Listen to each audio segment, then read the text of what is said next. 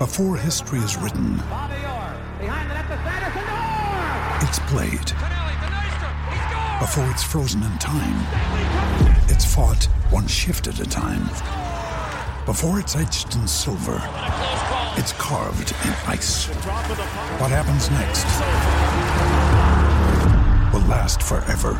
The Stanley Cup Final on ABC and ESPN Plus begins Saturday. When you need mealtime inspiration, it's worth shopping Kroger, where you'll find over 30,000 mouth-watering choices that excite your inner foodie. And no matter what tasty choice you make, you'll enjoy our everyday low prices, plus extra ways to save, like digital coupons worth over $600 each week. You can also save up to $1 off per gallon at the pump with fuel points. More savings and more inspiring flavors make shopping Kroger worth it every time. Kroger, fresh for everyone. Fuel restrictions apply.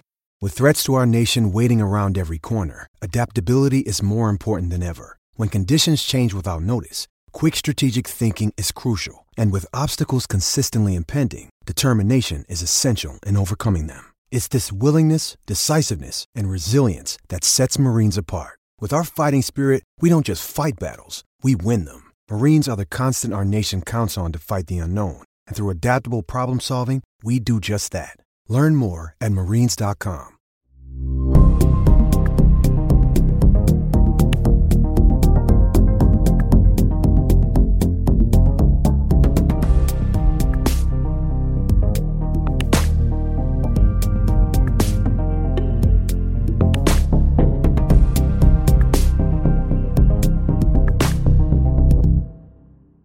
Good evening, everyone. Welcome to episode 33 of FPL Black Box. It is one of those flashbulb moments that you'll just remember forever when the triple game week got announced. How you feeling, Mark? Oh, I was shocked by that. Ben didn't even see it coming, did he? He did not. No one saw that coming. I definitely didn't. Yeah, it really took me by surprise. I couldn't believe. You know what? I didn't think it was possible, but I guess in the crazy season we've had, with the way the fixtures have piled up, maybe it was inevitable. I don't know. It's the second one, isn't it? Because Birmingham had one years ago. I think everyone captained Zigic, right? Was it Birmingham? I know that Joe put out a tweet today about the scout picks back in the day with that. And I think it was Nikola Zigic, and everyone was like, "You've got a captain." He was like that 7 foot tall. Yeah, he was a big lump centre forward, wasn't he? Yeah. And he got 3 points. Did he now? Well, that's worrying, isn't it? I always thought Sunderland had one. Didn't they have one with Sessegnon, or were we imagining that? That was a double. Was that just a double? Because it was funny because I was thinking back as well, and I thought Southampton had one because I remember having Yoshida in my team, and I was thinking to myself, well, that would only have been a treble. Surely wouldn't have got Yoshida for a double. But maybe it was Middlesbrough. Middlesbrough, that's it. Middlesbrough, that's it. Because of the European ties they had. I think they had a treble. So it wasn't Zigic then? No, I don't know. I remember captaining Zigic in a triple game week. Where have I got that memory from? Maybe you didn't triple captain him, surely. No, well, the chips weren't around then, were they? Back in those days. No, exactly what we're talking about. Back in my day, we didn't have none of these fancy I'm chips. old enough to remember that. Yeah, but I mean, it is crazy, isn't it? So we have got a treble game week for Manchester United, and obviously tonight, that's the good thing about going later in the week. Obviously, you know, we get the chance to react to what happens, and on a Thursday, by then, normally things are broken. And so we benefit of the fact that we can dedicate the show to that. And we're going to look at double game week players as well. Lots to cover tonight, which is... My brain hurts. I know. And it's an early start. I'm quite proud of the fact we actually got started at 8 o'clock. We've done it. I know. Yeah. We're on a good little streak at the moment. Not having many technical problems. We're an hour earlier now. Because you're in the shed. Don't say that. Don't say no technical problems. Yeah, having the shed as my new studio space is really useful because I can start earlier now. I'm thinking we maybe could start at 7, you know. Let's go mad. I don't know. But anyway, we'll see. So, yeah, lots to talk about tonight. Certainly Manchester United, of course. We're going to dive deep into their data. And I've got some lovely stuff from Lego Mane, who's a friend from the community. He's been around for a long time. I don't know how many seasons he's been playing, but he's certainly in the early days of Scout, he was around as well.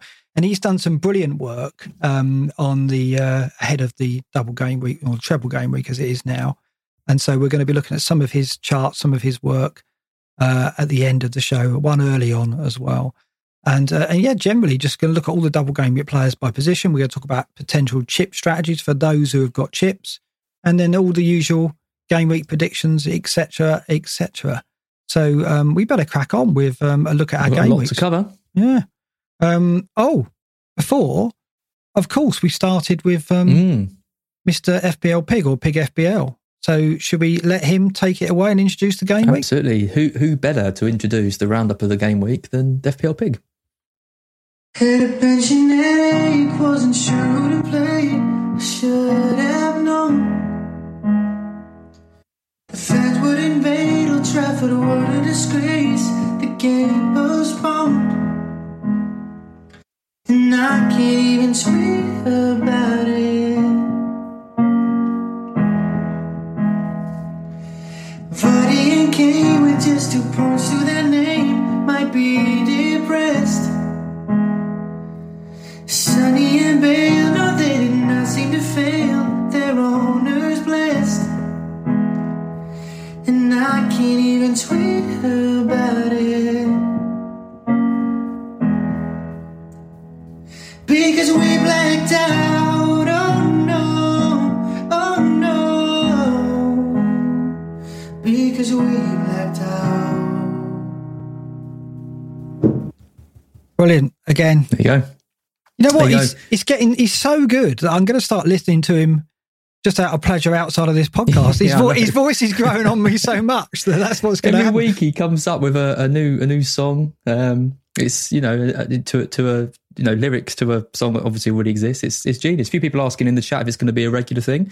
Yeah, why not? 2 minutes. If he keeps doing them, and I think he's doing them. I think he's enjoying it. I keep seeing every now and then a little smile on his face when he delivers one of his clever lyrics, and I think he's really loving it. I am looking forward to a really upbeat one, like Florin says in the chat. Like, when he's had a really good game week and we get a nice, like, energetic. Do you think he's going to do a Billy Joel number or something? Do you even know who Billy Joel is? Am I too old? I do. Okay, well, I do. Yeah, maybe. White Wedding, right?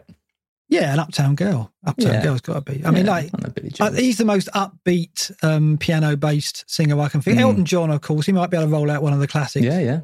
We'll see. I mean, it's so exciting. I look forward to them every week now. So, regardless of whether we show it in the FPL Black Box, it's just something I look forward to at the start of the Billy week. Idol, not Billy Joel. What did you say? White Wedding, you fool! You've let yourself down with your music knowledge. Yeah, you let yourself down. I didn't agreeing with me. Yeah, but I didn't take in what you said. I presumed you got it right. But yes, it's a nice day for a white wedding. Do you remember that? It was an awful song, that was. Billy Joel is, someone completely different. Look him up. It's a rabbit hole. You'll be there all day on YouTube. Okay, let's look at our game weeks. 35 points for you, Az. Not great, but obviously we had to deal with the postponement, didn't we? I mean, it's not as bad as Granville, 18 points. So much so he wanted 2 points for all his players that missed the game. I mean, what did we do about that? I mean, it was a shock, obviously, and you can't plan for it. And we all had at least 3 players, didn't we? How many did you have? 4. You had 4. I had 4 and no bench because Rudiger didn't play. Holding, when I really needed Holding just to play, and he also get a clean sheet, and he doesn't feature. So points to me and Nacho. Everyone's pretty much got this point. Yeah, we both did Fernandes to Son, so at least we did that. Yeah. Well, I listened back to we really slacked off Gareth Bale last week. Did we? I didn't want to listen back to that. Yeah. Oh God, yeah. That wasn't our best. I think you punditry. I thought you said though that he was a good 1 week punt if you were free hitting or something, didn't you? I'm sure I said if you were chasing, right. he was kind of perfect, but I wouldn't recommend him over Son and Kane. And I mean, I stand by that because I still think if you were going to get him, it would have been as part of a triple, and a triple on Spurs. I don't know if you want that long term, but yeah, fair enough. But I also think Kane and Son is still ahead of him. If I was going to have 2 of them, because, for sure. But let's focus on it a little bit because I got it completely wrong. I didn't think he'd start necessarily. I didn't read Mason's team sheet. I was thrown completely by the fact that Bale started the game that Kane didn't because Kane was injured. Then he didn't start the cup final for obvious reasons. He doesn't track back. Fair enough. But I just presumed he wasn't necessarily first choice. With hindsight, it was pretty obvious he was going to start. I was the same. I wasn't sure what his role in the team would be, but like we talked about on the pod the other day, they didn't need someone who could track back. They wanted that guy on the right who could just go and do whatever he wanted, and he did, and he was brilliant. And he was brilliant throughout the game. It wasn't just his goals. And also I think, I realise now Mason's trying to win favour, right? He's trying to be a positive attacking football manager and win over the fans. And of course, playing Bale's a great way of doing that. So it makes sense. And but we've said, isn't it? It's a mistake and we've got to focus on that and make sure we don't do that again. And I just presumed I could read Mason's team sheet on the basis of one team sheet without Kane and one in a cup final. Of course I can't. So I got that completely wrong. So anyway, read through your team then. Mendy 7 points, Castagna 2, Cody 2, midfield. Son 12, good, and scored another goal which was offside, very harsh again, but just getting sick of them, to be honest. Lingard 2, Salah, Greenwood didn't play. Keenan Davis comes off the bench, gets 1 point. He also came off the bench in real life. But at least Vidra didn't score because that would have hurt, because I know a lot of people would have had him coming off. Iheanacho 5, and then Kane. I mean, Kane, who would have thought a massive win for Spurs, and Kane not only not being involved, but not really being that involved in the game. I thought he dropped deep a lot, didn't he? And was kind of the worrying part of Kane that we've seen previously in the season. I didn't think that would be the case in this game, but he was completely overshadowed by Son and Bale. He had chances, to be fair. He did have chances, but you were right. I mean, I think it was the second goal that Bale scored and Kane wasn't really up with the play, otherwise he'd have been the one rolled in. It was a bit worrying, actually, because, the theory could be then that Bale, and with Bale in the team, it changes the dynamic a bit and Kane drops deep to allow Bale and Son to run out in front, which kind of makes sense tactically and also suits the way Kane's game has kind of changed. So, yeah, we've got to track that. I'm not about to sell Kane, but it's something to watch. Yeah. No. We'll have to see. Yeah, let's move on. I did slightly better. I got PTSD from earlier in the season where I had game weeks like this. It was very poor. Yeah, but, I think the Old Trafford situation was just unforeseen. And as you had 4 players, I had 3, so I did slightly better as a result of that. My team, Mendy 7, Alonso 1. Why didn't Alonso play? He played last night. What's going on there? I just couldn't read that at all. Again, another mistake. Another mistake. Yeah, I know. Well, I kept him and he played the first game.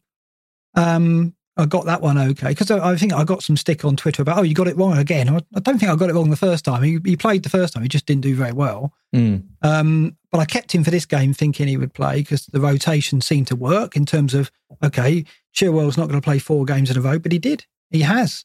And now, presumably, he's going to play 5 in a row. But Alonso 1 point, Dallas 1 point, no Trent, no Rudiger, no Salah. It gets better. Lingard 2, Son 2, 12, Iheanacho 5, and then Calvert-Lewin was the difference between our teams. Yeah, Calvert-Lewin. I said to you, when you did the wild card and you kept Calvert-Lewin, I said to you, I think he's going to be a real good, a good hold. And with the double coming and then Wolves and Sheffield United, I think he's in place for you. I think that was a really good bit of, well, it wasn't even a purchase, was it? You already had him. I think it was just a really sensible hold. Yeah, I kept him and Alonso, and obviously Alonso hasn't worked out, but I'm hoping Calvert-Lewin does. But we'll see. Yeah, I mean, he looked good. He just, unlike Watkins and unlike when we saw Callum Wilson come to Goodison, those 2 strikers have come to Goodison and really shown for the ball, run the channels. They're actually so involved. But Calvert-Lewin just isn't. He's a good player, but he just stays in the penalty area, doesn't really link play, doesn't really run the channels as much as other strikers. So in games, he can get isolated and you kind of think, well, he's not doing anything here because he doesn't do much outside the box. They've got to get crosses into him. And when James isn't playing, there's no real route to him other than out wide with Dina and Coleman. But he was, he could have got a second when Dina crossed first time and he dived in. So they've just got to get him service and then he will get goals, but he won't do much outside of that. So it wasn't that impressive. But yeah, I was okay with 40 because a lot of managers did a lot worse because they had 5 or maybe more players in that Sunday game, which is just awful luck. So yeah, I got lucky to get 40 and so I was going to say, we'd be kicking ourselves if we'd done Fernandes to Son and Son had blanked. Yeah. So to take the points from Son and run. Yeah, when we made that transfer, we obviously didn't foresee the events that followed, so we got away with that big time. And so it was a fortune. We kind of backed Son to get points, obviously. That's the point of getting him in, but we didn't think that Fernandes wouldn't end up getting a fixture. So, yeah, very fortunate I thank my lucky stars for that. And I got, as a result, when we look at the Great and the Good League, one of the smallest red arrows I've ever seen, down 11 places. Nearly grey. I know, nearly a grey. So, yeah, I was very happy with that because it could have been a lot worse. But I've lost the top spot to Fabio. And more to the point, further down there, you are now I know. hovering over the relegation places. But the relegation fight. Joe overtook me. Yeah, I know. It just wasn't a good week. No, and you can be forgiven for that. For Tom Freeman, 64 points. He's on the march, and he's got fail captain, I think. Yeah, and he's got a free hit and bench boost, and he's 10 points behind. I know. I'm a bit concerned. In fact, you're surrounded by players or managers with chips, aren't you? Which is surprising. You know, like Matthew Jones has got his wild card and his bench boost left, and Tom Freeman free hit and bench boost. So a lot of managers going into this period, these last 4 game weeks, with chips intact. Which is why, you know, obviously in light of the treble game week, we're going to talk about chips as well. But just before we do, I think it's fitting to just pay one last visit to the Krellin catch-up, because I was thinking, what's Ben going to do? He's blown it. What do you mean he's blown it? What, because he didn't get this right? Yeah. Didn't see it coming? Can't trust him again. No, we forgive him. Dead to me. What's he going to do now for the next few weeks? You know, he's been so busy. He's been such an amazing servant to the community over the past, few months since these fixtures started, you know, being a major concern to us when the postponements came and the double game weeks loomed. So I think it's fitting that we have one last catch up and show his graphic here, which displays the situation that we're going into in game week 35, which is Manchester United with fixtures against Villa, Leicester, and Liverpool. But more to the point, I'm going to show you the first graphic from Lega Mane, which helps us kind of picture what the dilemma is, because United play Roma tonight, and then obviously they have 3 days rest before they play Villa on Sunday, 2 days rest before Leicester, 2 days rest before Liverpool. With 1 day's rest before Liverpool. So it's 3 matches in 5 days. Villa, Leicester, Liverpool. And we kind of expected a weaker team against Roma tonight.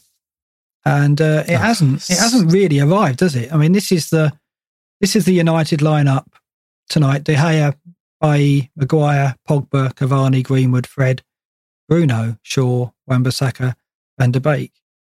What's the logic? I don't know. What is the logic of that? I guess I've said this on the pod the other day, that they don't want to give them any kind of glimpse of hope by fielding the second string team. 6-2 up. 6-2. And you're not trusting like some of your, like, if you can't even trust your reserve players to hold out a 6-2 aggregate lead, what is the point of them even being in the team, in the squad? But, you know, like I said, if Roma get a couple of goals early on, it's a scenario you don't want, isn't it? And you can only bring 3 on. You can only bring 3 of your strongest team on. Four goals. Well, I'm shocked. I kind of thought Bruno would play. I kind of thought Maguire would play. I didn't think the whole cast would be out there. You know, Wan-Bissaka, Shaw. Does he need to play? Surely not. He could have played Telezier, couldn't he? I mean, every position. So. I would have played Mata 100% in this game. Yeah. If you're looking for if you want cool heads and you don't want to mess up a 6-2 aggregate lead, obviously play Mata. I can't believe he's not starting. I don't know. The only players I think it's ridiculous. The only players who you could argue aren't first choice are De Gea, because Henderson's probably got the league games, maybe at least the majority, and Van de Beek, who's playing ahead of Rashford. And Bailly. Oh, Bailly, of course, yeah. Okay. So 3. Yeah, 3. They rested 3 players and they play 3 games in 6 days. And the fact that Bailly plays tonight means that he might not play against Villa, so they might arrest other. But I mean, what are they going to do? Let's just go back to the Lega Mane graphic. How do you read this then? Because I look at it and think, well, the weakest team is surely going to be Villa, isn't it? What do you think? Yeah. And well, it obviously is. I mean, the other 2 games they've got are tricky, right? So you think the rest are going to come at Villa? Well, I guess so. I mean, they've got to not lose against Leicester and Liverpool. They haven't got to win them. They just don't want to lose them. Right? So you've got to think that they've got to show strength in those games. And I don't think they're not going to go for broke, are they? They're going to try and manage those games and keep them tight, I would have thought, because they only need draws to make sure they don't lose any ground to those two teams. Liverpool aren't the threat, Leicester are, right? So, I mean, it could all, if they lose to Leicester, that's going to make the Liverpool game really tense for them. Maybe, I mean, Solskjaer's proved tonight he's got no faith in his squad. Maybe he just plays strongest 11 every week, every match, works them to death. Do you think so? I mean, it's possible, isn't it? Yeah. I mean, I would never have thought the team that he played tonight would have played. So no. I don't know anymore. I don't know if Solskjaer's thinking, you're all professional athletes. I could play 3 matches in 6 days.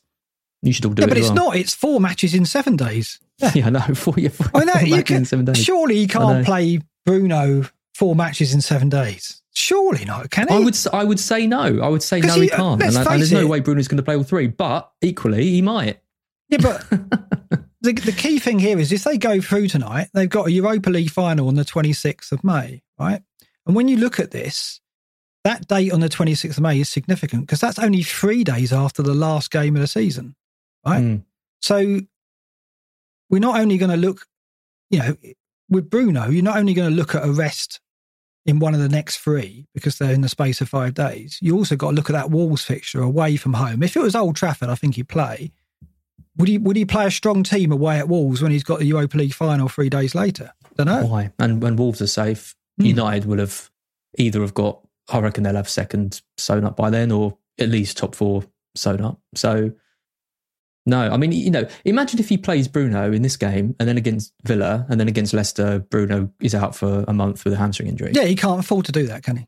Like, it's that would just be the worst. Like, any other player, like, I mean, United's squad isn't amazing. Like, it's obviously nowhere near as good as City, but there's no players in that team who I think, like, if they got injured, that would be kind of it, apart from Fernandes. I don't think. Oh, they can beat Wolves without Fernandes, but yeah, exactly. They could cover if another one of their players had like a little injury, but not him. So I think we've got to take it that Bruno will get a rest against Villa, right? Because I think they'll need him against Leicester and Liverpool. Surely. I mean, his medical team are going to go, you cannot play a player in 4 games in 7 days, surely. If he gets subbed early tonight, I'd expect him to start Villa. Do you? And then what? Start both Liverpool and Leicester? You do? No. Right. Maybe brought on at half time against Leicester. Right. Yeah. Yeah, I mean, it's just guesswork, isn't it? It is guesswork, but there is some logic in it, thinking that there isn't surely a medical team in the world or a sports scientist in the world who won't be telling a football manager you cannot play a player in 4 games in the space of 7 days, surely, right? So it's whether or not Solskjaer goes, oh yeah, whatever, I'm playing them, or whether he listens to them.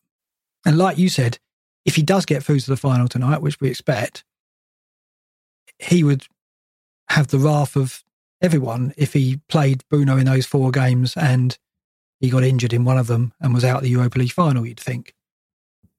I don't know. I mean, it's the Villa one, isn't it? United fans will forgive him for resting him against Villa. They'll want him against Liverpool, and I argue they need him against Leicester. So, I don't know. We are guessing, but I guess that's our job, right? We've got to try and speculate because that's what we're going to be talking about. Yeah. I mean, taking out the kind of like the fixture difficulty and importance and all that kind of stuff, the sensible game to rest him would be the Leicester game. Yes. Because it's kind of, bang in the middle, right? He'd have played 2 matches. He could play against Roma and then Villa and then a rest, and then he's back for the big game against Liverpool. Yeah. So I wouldn't be too surprised if he was aside on the bench against Leicester and started Villa. That's my guess, but it's a guess. And Rashford didn't. He's on the bench tonight. Yeah, I'm interested in him. Very interested in him now. Do you think that raises his chances of playing all 3, or he'll play 2 for sure, won't he? Yeah, and who else do they play out there on the left? But Dan James is injured, isn't he? So yeah, Dan James is, because I've got Greenwood as well, so I'm hoping he gets a kind of early sub tonight. Well, I guess they play Van der Beek again. I mean, that's what they're doing tonight, isn't it? Where's he playing? I haven't looked, but yeah. I don't know. I think Rashford starts against Villa definitely. Now he's benched this game, and he's their strongest player. So if we're going with the importance, I think Rashford has a decent chance of starting all three. Now he's benched tonight.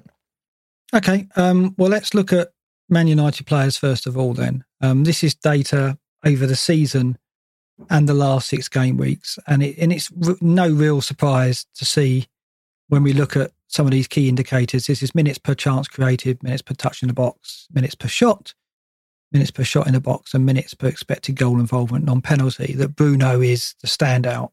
Cavani's at the top there for minutes per XGI non-penalty, but Cavani's not an option. Would you say, is that fair? He'll probably play one of the 3, I would say. Is that how you read it? I think he's an option. Do you? You think he could get 2, I guess, yeah.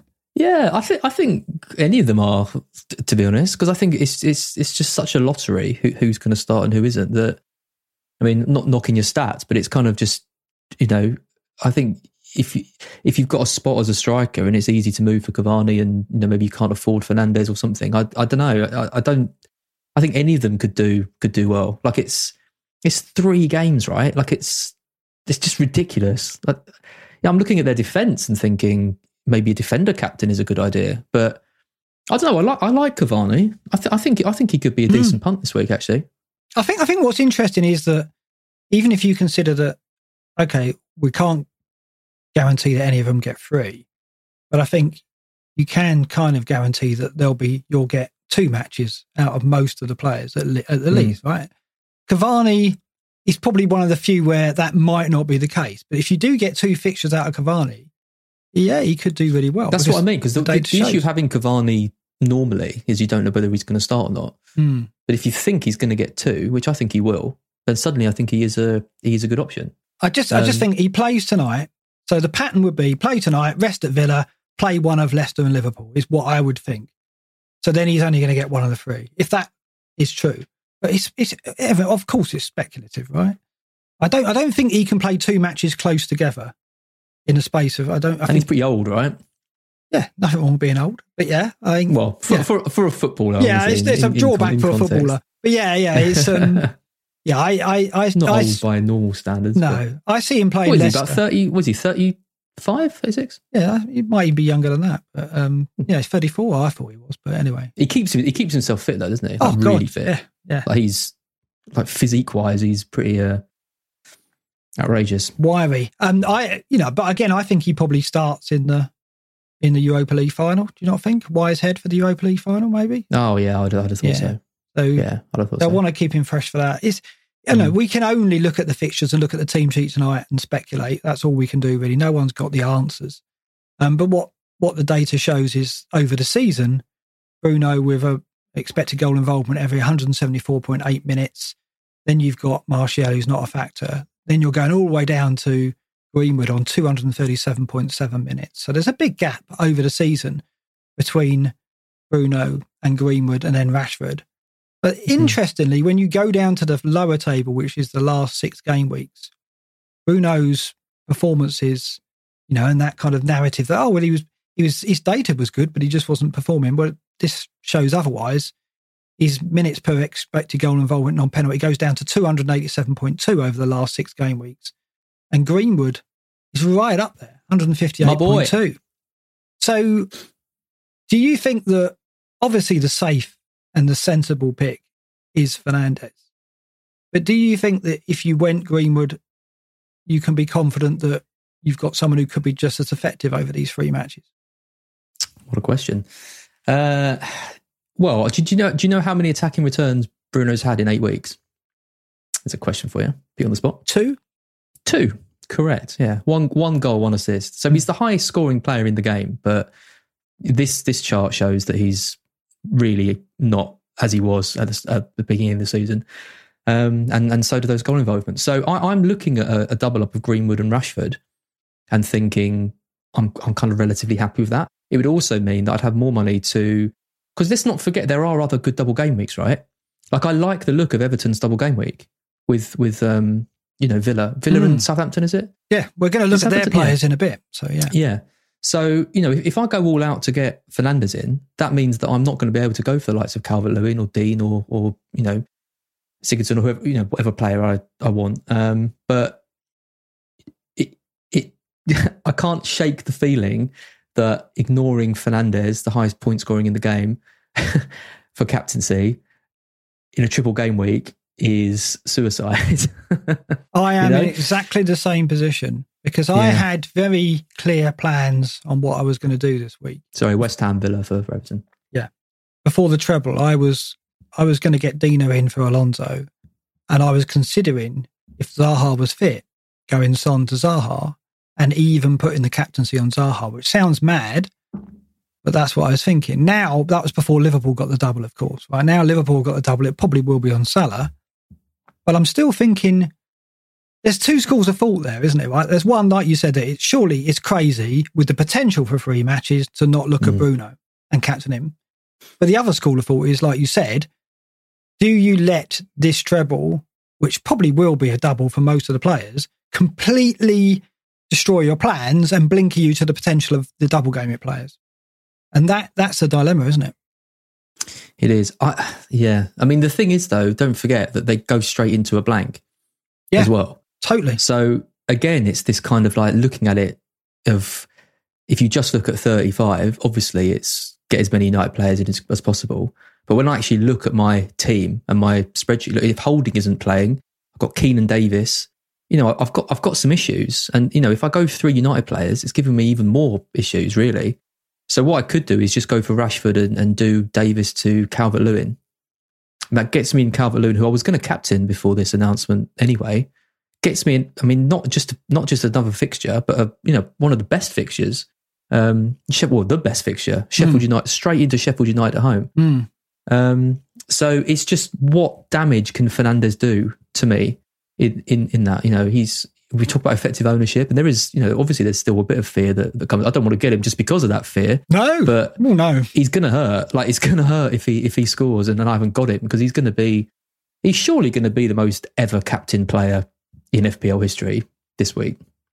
You'd think, wouldn't you? But like I said, though, that also presents an opportunity, because when going back to the whole EO argument, absolutely, when you know that the player base is going to be massively skewed towards one player, there is also an opportunity to go against that. And go on. I was going to say, and a player who isn't in form, and is being flogged after death playing tonight, and a player who's got a Europa League final coming up, who blanks in 36, who could miss game week 38 if they rest players in that game as well. So there's all kinds of reasons why. I mean, I haven't got any United players, so hence I wasn't planning on getting them in. And I was really worried that I wouldn't have a captain. But of course, when Liverpool dropped the double in, it gives me an option, right? But the United treble changes things, right? It makes me think that, like you said, surely I'm crazy not to be looking at United players. But I'm currently thinking I'm not going to look at any of them. I might get a defender. Yeah, I'm currently thinking I'll just stick to the plan. And it could break my season, but to what degree? Well, that's the thing. It's like, I don't think I'm going to drop outside the 10K in this 1 week if I do it.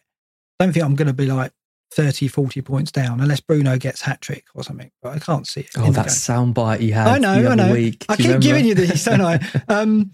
But I just think this is an opportunity as well. It's like how many people are going to be on Salah when he actually is a good captain? If United didn't have a treble, you'd be looking at Salah, they'd be playing a knackered United, right? Well, yeah. You'd have thought. Well, I mean, if you go back to Lega Mane's graphic, look at the rest that they've got going into Southampton, and then they've got a really decent rest going into United. So Liverpool will be fresh going into that game. United will be potentially flogged. And Liverpool need to win it, right? So they're going to go all out. So Salah, Liverpool aren't going to go there and not think we've got to win this game, we've got to score goals. They're going to try and play and score goals, right? So they'll try and make it an attacking game. United will be doing the opposite, I imagine. I don't think United will want to trade blows after the programme they've got. So, yeah, Salah's an opportunity, right, straight away. And I think that, like you said, Calvert-Lewin and Dina and Zaha, these are all good players with good fixtures. The thing about Zaha, of course, is going back to Ben's, I'm chopping and changing. Ben's graphic shows that, they've got Sheffield United and Southampton, good fixtures, and then they go into Villa and Arsenal at home, which are decent fixtures. It's just Palace are awful, and Zaha could be injured, so there's definitely caveats. So I'm not decided yet, but there are two schools of thought. This is an opportunity to go in hard and cash in on the treble, or conversely, it's an opportunity to not take your eye off the ball and stick to a plan and go against it. Yeah. I like what Soul Deep said in the chat. Going all in on United and ignoring United both seem bad moves. Yeah, so maybe the partial investment. Yeah. Yeah. I mean, I think I'm probably going to go in. I'm going to ignore Bruno. I think I want to get Calvert-Lewin in. I want him for that Sheffield United and that Wolves game. So I think I'm going to go in with 2 United, which would be Greenwood and Rashford. And I think that's okay. And does that mean? And I'll probably captain Rashford now as well. Does that mean a hit for 36 though? In any way to get 11 out? Oh, do you know what? I haven't even updated my spreadsheet. Oh, so you're doing a spreadsheet. Oh yeah, well, took my advice on that. That article. I write that bloody article for Fantasy Scout. I was up till midnight and wrote the article, submitted it, all good, and then 24 hours later, triple game week, and the whole thing's meaningless. I know. Yeah. Not fair. Rip it up and start again. Yeah. I guess you spent another night working doing a revised version, did you? No. I'm not as committed as you. Ridiculous. Because for me, every United player I get in, that's a hit I've got to spend in game week 36. So if I go in with Maguire, I can't get 11 out in 36. If I go in with Fernandes, I can't get 11 out in 36. And, going in with Fernandes means, I'd have to sell him. I can't have him on my bench. So I'd have to take a hit to sell him. I could go back to Son or wherever I choose to transfer out. I could get anyone, I imagine. But it's still a hit. So I'll be taking a hit this week because I've got to get rid of Alonso, right? So I could go Alonso to Maguire for free and then leave it at that. But I really wanted Dina. So if I want Dina in, I've got to take a hit to get a United player.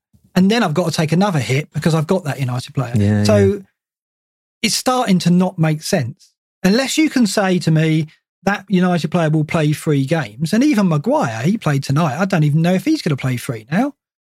Don't know. I know. It's almost like a kind of insurance though, isn't it? You take out like a team like Man United with a triple game week. Like just think about defence. Imagine if they just somehow got 3 clean sheets. And like Maguire or Henderson and stuff, they get like 30 points. Oh, don't say that. Like I know it's unlikely, especially because the fixtures are quite tough. But imagine Maguire gets a goal in the first game and then gets 2 clean sheets. It's 9 bonus, goal, 2 clean sheets, appearance points. While we're here, they're going to get. let's look at the attacking data of the teams as they play over the last 4. Let's just focus on the bottom table. So over the last 4, Liverpool are the best attacking team, right, in terms of minutes per XG, right? So I think a minutes per chance, 4.6 minutes per chance over their last 4 matches. I think a clean sheet against Liverpool is unlikely. Leicester, okay, they're down in 6th in our table. A chance every 5.3 minutes, pretty strong. Very strong. And minutes per XG, 55.9. Again, it would seem, based on the recent data and the fact that Iheanacho is in great form, you'd back Leicester to score, wouldn't you? Villa, not far behind Leicester. Look, they're 7th in the table. So the 3 teams that they're playing are all in the top 7 in terms of minutes per XG over the last 4 matches. So it would go against the data to suggest that their opponents wouldn't score, I would say. But it's possible because United will, I think, go into all 3 games going, we've got to preserve energy. We're not going to, they're not going to be playing in a kind of swashbuckling style, are they? Certainly not in game 2 and 3. I wouldn't have thought. They're going to be managing them and keeping things tight and make it, try and control the ball, control possession, I think. You presume, don't you? They're not going to go, right, let's go hell for leather and, press high up the field, and they've got to need to preserve energy. They could get drawn into it, right? Yeah. Especially against Leicester and Liverpool. If they're playing high intensity, they're not going to be able to just sit back. A lot of it, I think, the Villa game would be a lot better for us as FPL managers if it was sandwiched in between the 2. Yeah. The fact that it's that one first and then 2 really tough games. But I mean, maybe Leicester are going to be fairly happy to get a point at United as well. And it's going to be a really boring game. They've got to win it, Leicester, haven't they? I don't think so. What, to get top 4? No, but they want to seal third place, and they'll even want to chase United. You'd think they've got to see this as an opportunity. I think they'd take a point against United. I think. Yeah, maybe you're right.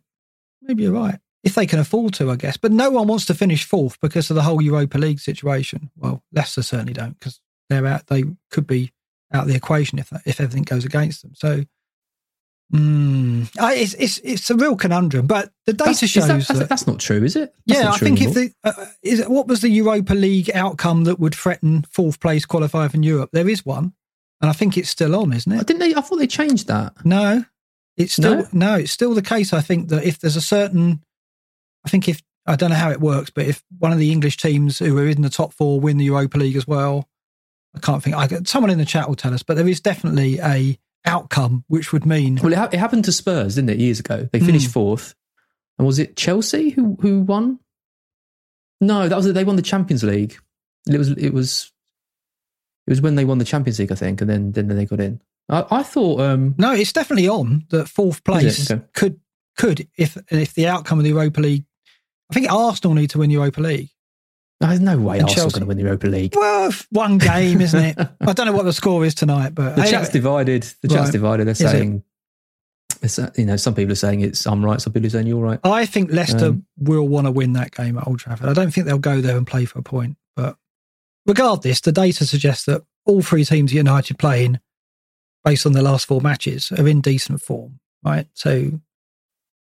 I'm not sure we can bank on clean sheets. But you're absolutely right. If United get a couple of clean sheets and we don't have United defenders, it's going to hurt. But equally, we're going to have double game week players instead of United players. Right? We're not going to have single game week defenders. So, you could say that Dina, with the fixtures that he's got, I think it's Villa and West Ham, could get a clean sheet or 2 or an assist and so cover that anyway. It's just... We're blinded by this 3 matches, and it's very difficult to resist it. Is Henderson the one to get? Is it best just to go in goal and just get Henderson? He's going to play 3. People have said that today, haven't they? Yeah, about that. But then it means losing Mendy or Martinez probably, who's got a double. And it's that game week 36 issue. And then doesn't have a game. Yeah, Mendy doesn't have a game, so you'd have to lose Mendy, and hope you could only do it if you've got a keeper who plays in 36. Yeah, And Ralph has come out and kind of give a vague puzzle about who he's going to play in the Southampton goal just to confuse things. Have you seen that? I'm going to play McCarthy in 2, Forster in 2. Who plays the first one? I'm not going to tell you. It's like, what are you doing with us? What are you doing? Not. I just need Forster to play in 36. I always haven't got a keeper. I'm not taking a hit for one. I'd seen some reports saying that he'd actually said that McCarthy's going to play the next 2, and then today I saw Ralph being a bit more vague about it. So there's uncertainty. For God's sake.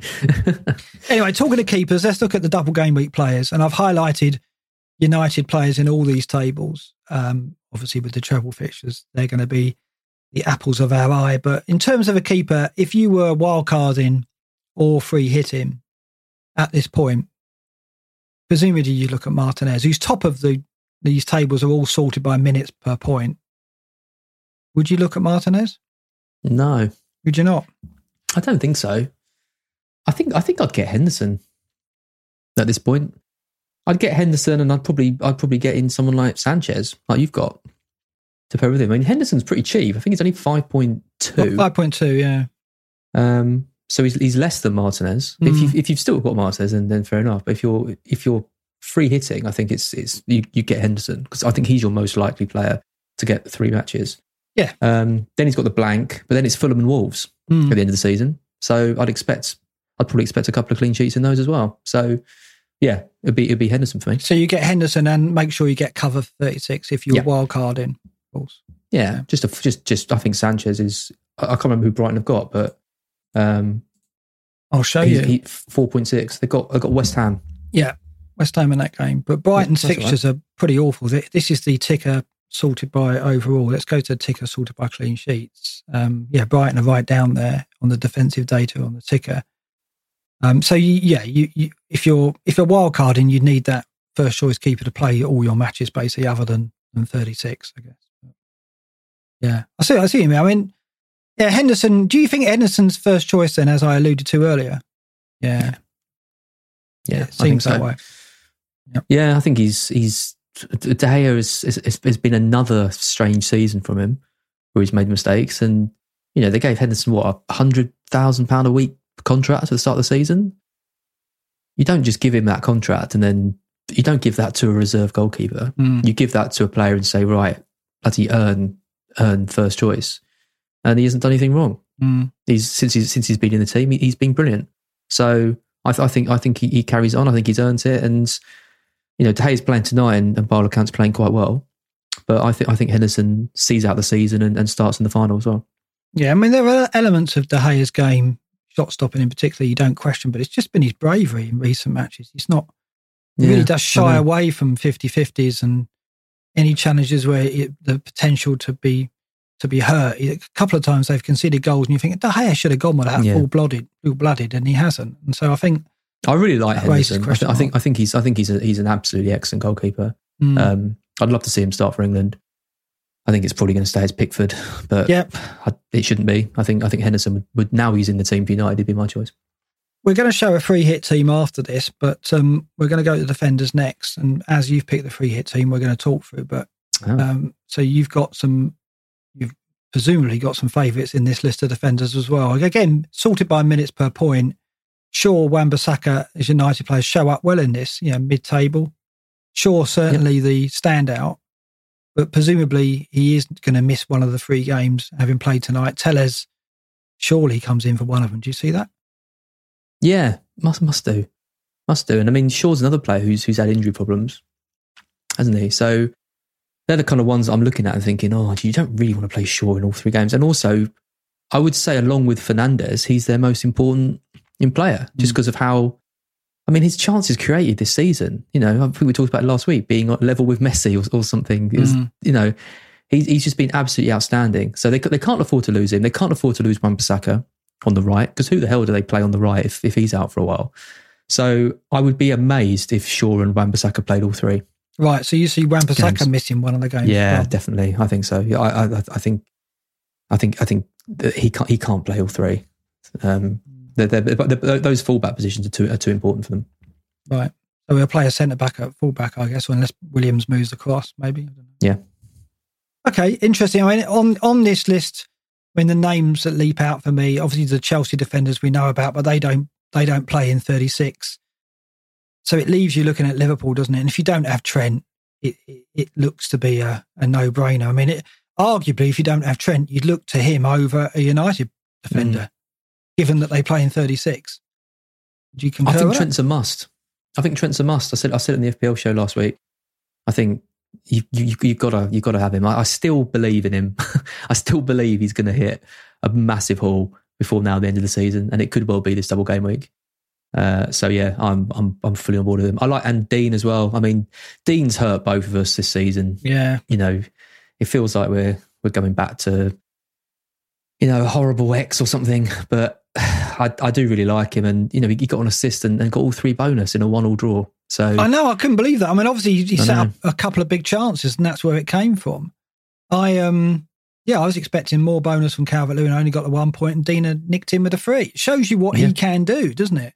I mean, in a clean sheet scenario, surely his bonus is in his back pocket, isn't it? Yeah. And that's the thing. If he takes a couple of, and that's the thing. He was taking corners with James out, so you can't count on that when James plays. So he's perhaps less productive in terms of BPS when James is there, but he's still tempting for me. So out of this table here, Trent is a must for me. Dino is a player I really want. I guess you look at one United defender, and that would be Maguire, who's low down in terms of minutes per point. He's below Lindelof, he's below Telles, Wan-Bissaka and Shaw, so he doesn't have perhaps the appeal of the others in terms of attacking output, but he's probably the most certain to play all 3, would you say? Yeah. Yeah, still, even though he played tonight. But Castagna is, I know, a player you like as well, and he's in this table, 21.8 minutes per point. And, you forgive some of Leicester's defensive indiscretions and still want God, him. I mean, Jesus, I mean, play against Southampton and Southampton go down to 10 men.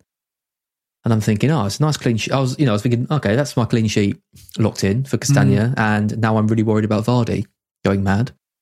and they bloody score Southampton a few minutes later. You know, it was pretty stupid.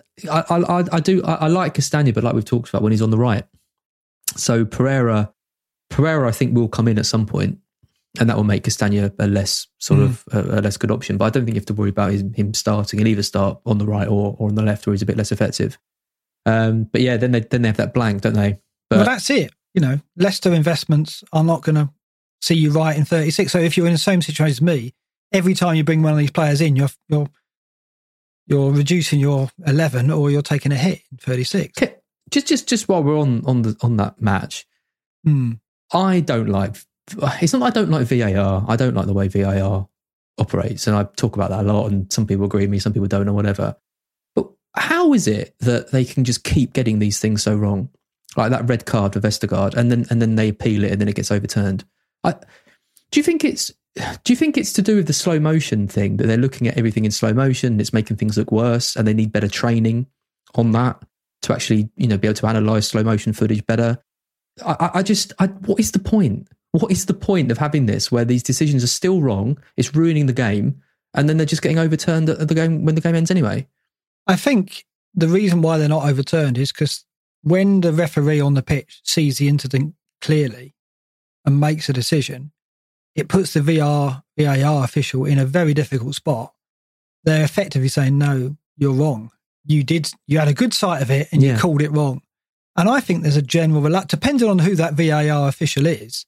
Some of them are strong enough to go, or maybe, they're doing their job correctly, so I can't criticise them for doing it, but some of them are willing to make a colleague and put them aside and say, no, sorry, mate, you're wrong. You got that completely wrong, which is what they should be doing, right? But I think there's a reluctance to do that. That's the only explanation I can give, because everyone else who viewed that incident went, well, that's not really a red, is it? That's a yellow at best. But it is when you slow it down, right? Or it looks worse, because as soon as you start slowing down footage, you're trying to spot something to make it something else. That's the way I look at it. Yeah, so they're looking it back over and over and over again to see, and trying to determine intention, or trying to determine, where his foot's actually landed, and all this stuff. And the more you look at something like that, the more it fits into whatever narrative that you've got, because you're not looking at something and trying to prove the negative effects of it, because that's not kind of human nature to do that. I think they look at slow motion replays to kind of almost prove that it is a deliberate or a nastier foul, and that's what sways them, and that's what says. And that's why I talk about maybe having more training, or learning, looking at different like videos of slow motion footages which have an objective right or wrong answer. I know that's not easy, but the correct call in a way, and seeing if referees can get it right or get it wrong. I'd be interested to know, because I don't think they'd do well at all. I would agree with you, except the red card was not given for reckless tackle. What do you call it? Dangerous tackle, whatever the term is for violent conduct. That's it. It was given for denying a goal scoring opportunity. So the studs on the ankle of Vardy had no impact on the decision. If it was given for denying a goal scoring opportunity, they presumably felt that Vardy was either going to get to the ball or Vestergaard didn't touch the ball. It can't have been the latter. They surely would have seen the touch from Vestergaard. So they presumed that Vestergaard followed through to deny Vardy the opportunity to get to the ball, thinking that had he not done that, McCarthy would have not got to the ball before Vardy, and Vardy would have scored. So this is when they get the lines out and the graphs, and they try and work out the distances and all this stuff. You don't? No, I don't think they do. And they confirmed that on the night. I think they confirmed it at half-time that that's what it was given for, which means that the studs on the ankle has nothing to do with the challenge. The ferocity of that challenge had nothing to do with it. The fact that he stopped him and brought him down with the follow-through, that's all that matters. And then it's down to, would he have got the ball before McCarthy? I don't think how you can watch that and think... So I just think, again, they went, the referee had a really good view of that and he's given it, and we're not really confident enough to turn it around, I think. But I think... I don't want to keep going on about this, but I just don't understand how we can all be watching the same game as these referees, and I can be watching it on TV and see it, and then see a replay and go, well, that's obviously not a red card. and then they analyse it for another 5 minutes and then come to the wrong decision, and then it gets rescinded but anyway. But it's hard, because right? it's the wrong decision. I think you've got one man sitting at Stockley Park having to make that call and saying to the world that referee got it completely wrong, having had a clear view. I think that's a very pressurised situation. They need better training, and I don't know what the directives are. But why should they have to prove it? It's supposed to be clear and obvious. If they're having to spend 5 minutes debating a decision, then it's not clear and obvious, so go with the referee. This is the whole thing that I hate about VAR, is that they spend so much time making these decisions and they're wrong because they've spent so much time over-analysing whatever footage they've seen, when it's clear to everyone watching within about 30 seconds what the right decision should be. One thing's for sure, a lot of fantasy football pods have had moments like we just had where you start moaning about VAR this season. It's been mentioned and talked about on Match of the Day, on every football show, far more than we'd like, isn't it? I just hope it gets less attention. It's a shambles. Yeah. I think it's an absolute shambles at the moment. Yeah. Anyway, let's move on. Let's look at of this list here of the players that play doubles and then play in 36. So that's, Villa, Palace, Everton. Who's the other one? Villa, Palace, Everton, and help me out. Let's go back to the ticker. Villa, Palace, Everton, and Liverpool, of course. Yes, Liverpool. Who would you pick out their defenders? I mean, would you go a Villa defender now? They were popular before Liverpool dropped in. No, I don't like Villa defence at the moment, and I don't really know what's kind of gone so massively wrong with them. It's like Grealish has left, and ever since Grealish has left, they're conceding almost every game. So no, I wouldn't go anywhere near their defence, to be honest.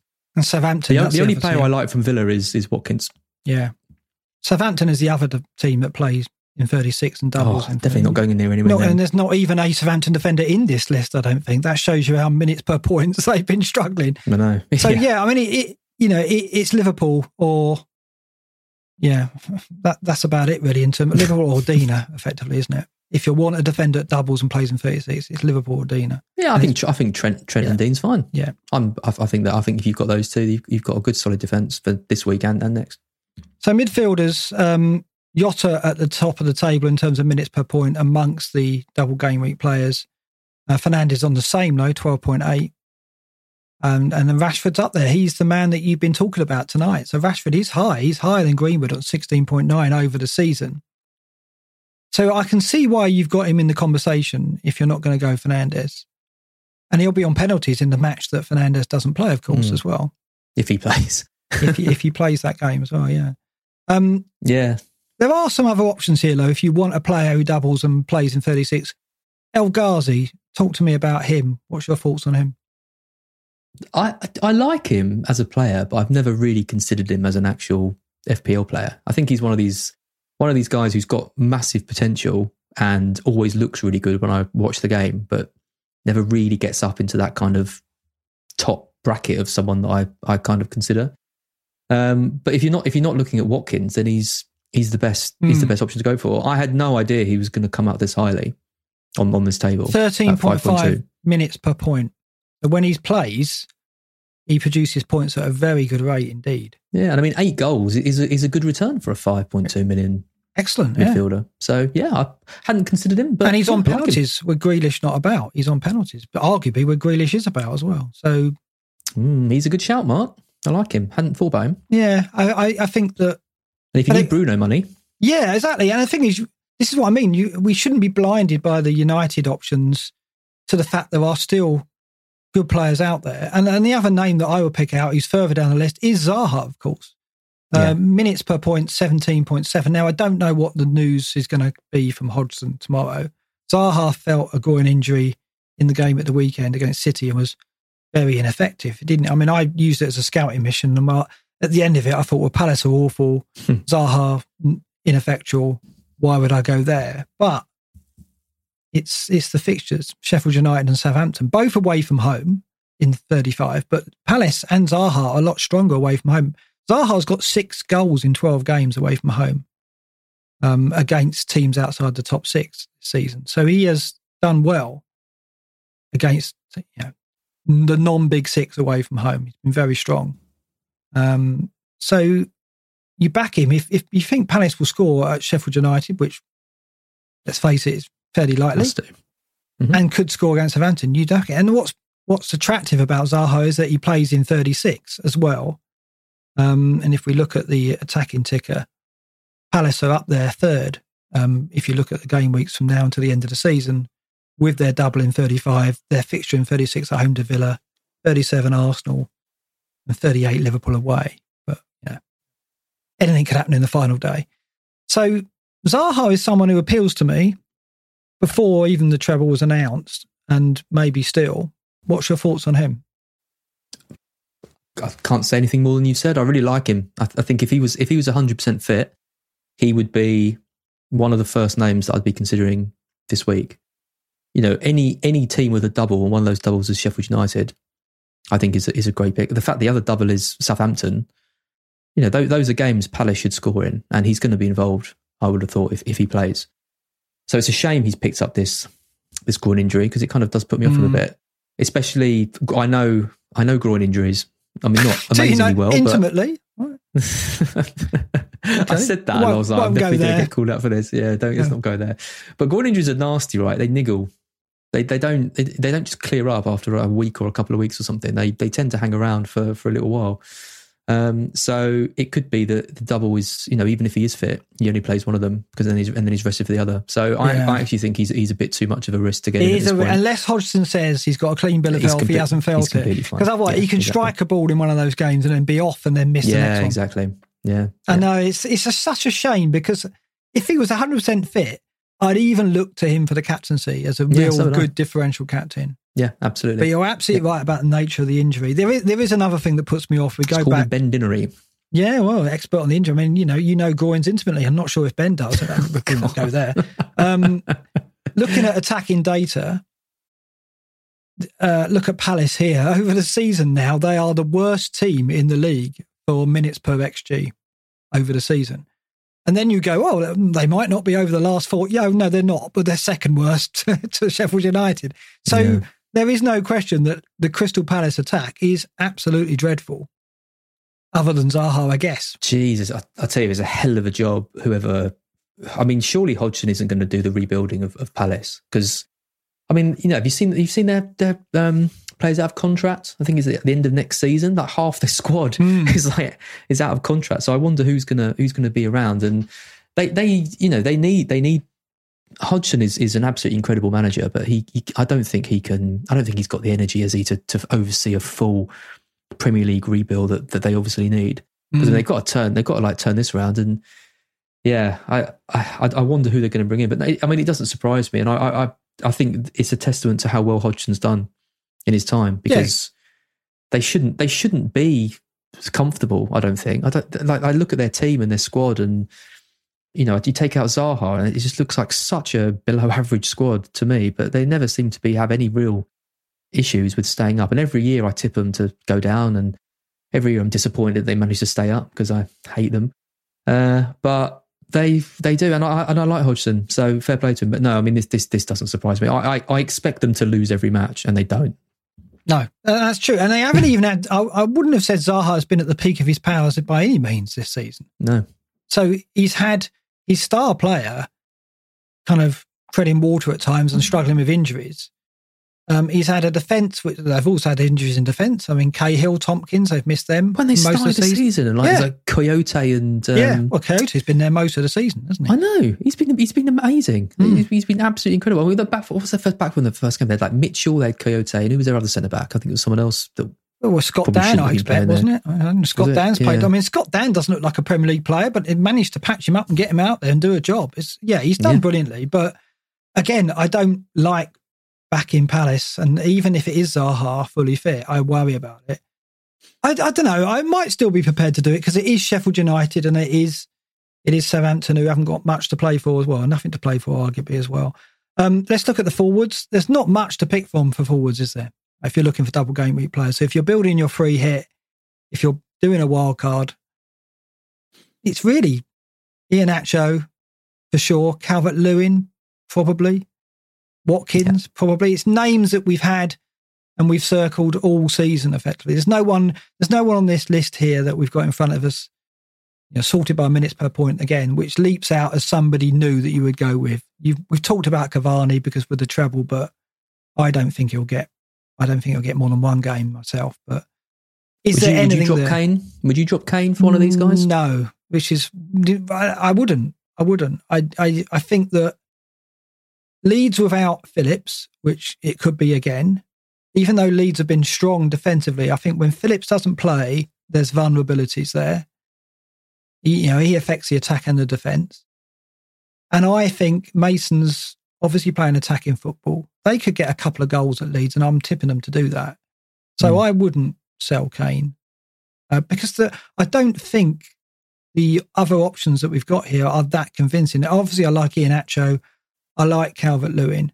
Watkins is in fine form in terms of he's returned in the last 4. But he's not, I don't think he's got a big return coming anytime soon.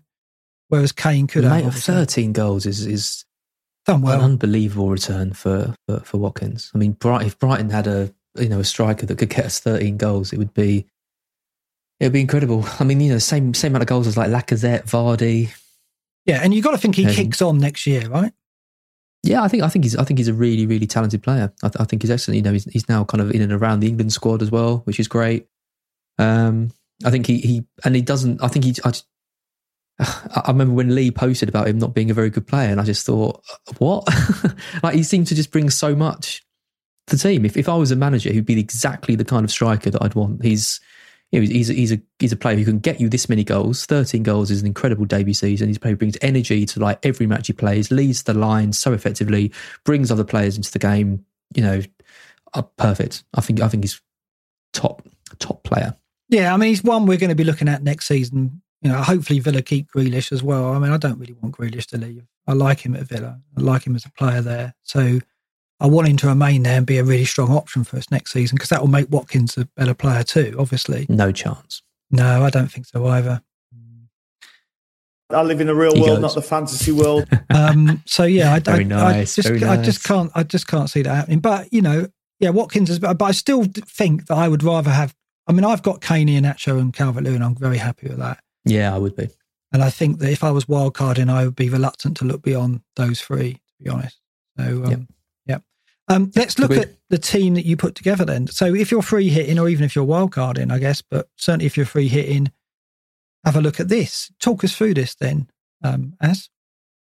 Yeah, I mean, I put this together and I thought, oh my God, I wish I had a free hit, because that really would make my life a lot easier. So I put Henderson in goal with Forster. I then went for a back 3 of Dina, Alexander-Arnold and Castagna, and then just Mitchell and strikers, bench fodder.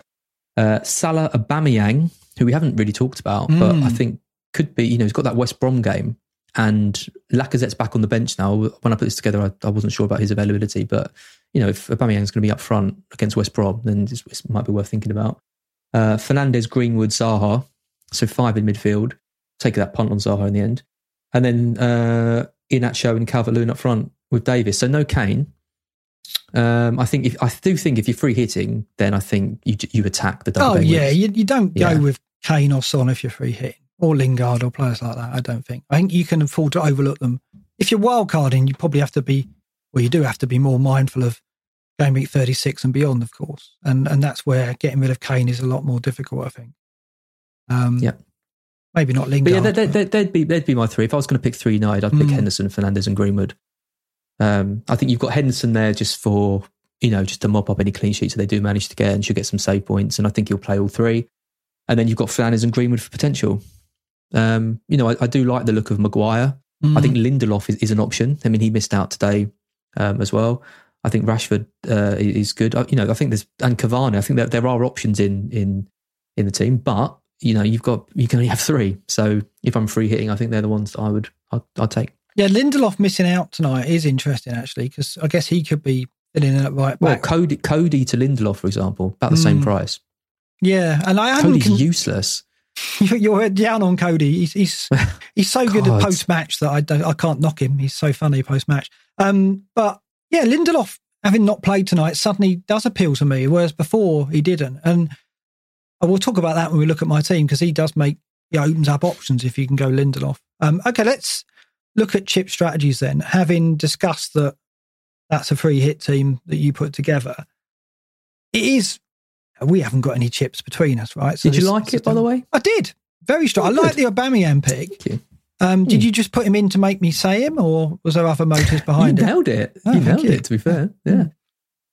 But Aubameyang, then you just think because, you know, he's captain, right? So he's going to play whether he plays on the left or up front. And and like he's a player who I don't think many people will have or want to get, especially with the United news. No one's going to be thinking, "Oh, I need to get in Aubameyang for this game week." So his ownership's 7%. He's barely going to have anyone in. The Chelsea game is a bit of a kind of lottery. I'm not expecting huge things, but West Brom at home in that first game, he could get a hat trick in that. Yeah. You wouldn't be too surprised. Yeah. So I just think he might be someone that a bit left field. And the thing is, with the free hit, you've got to have one or two in there that are a bit, exactly. Because if you go, that's why I like Zaha or Aubameyang. Yeah. I think that's what you got to look for. You don't have to go mad with it, but one or two strong differentials. And the thing is with Aubameyang, he is an explosive differential.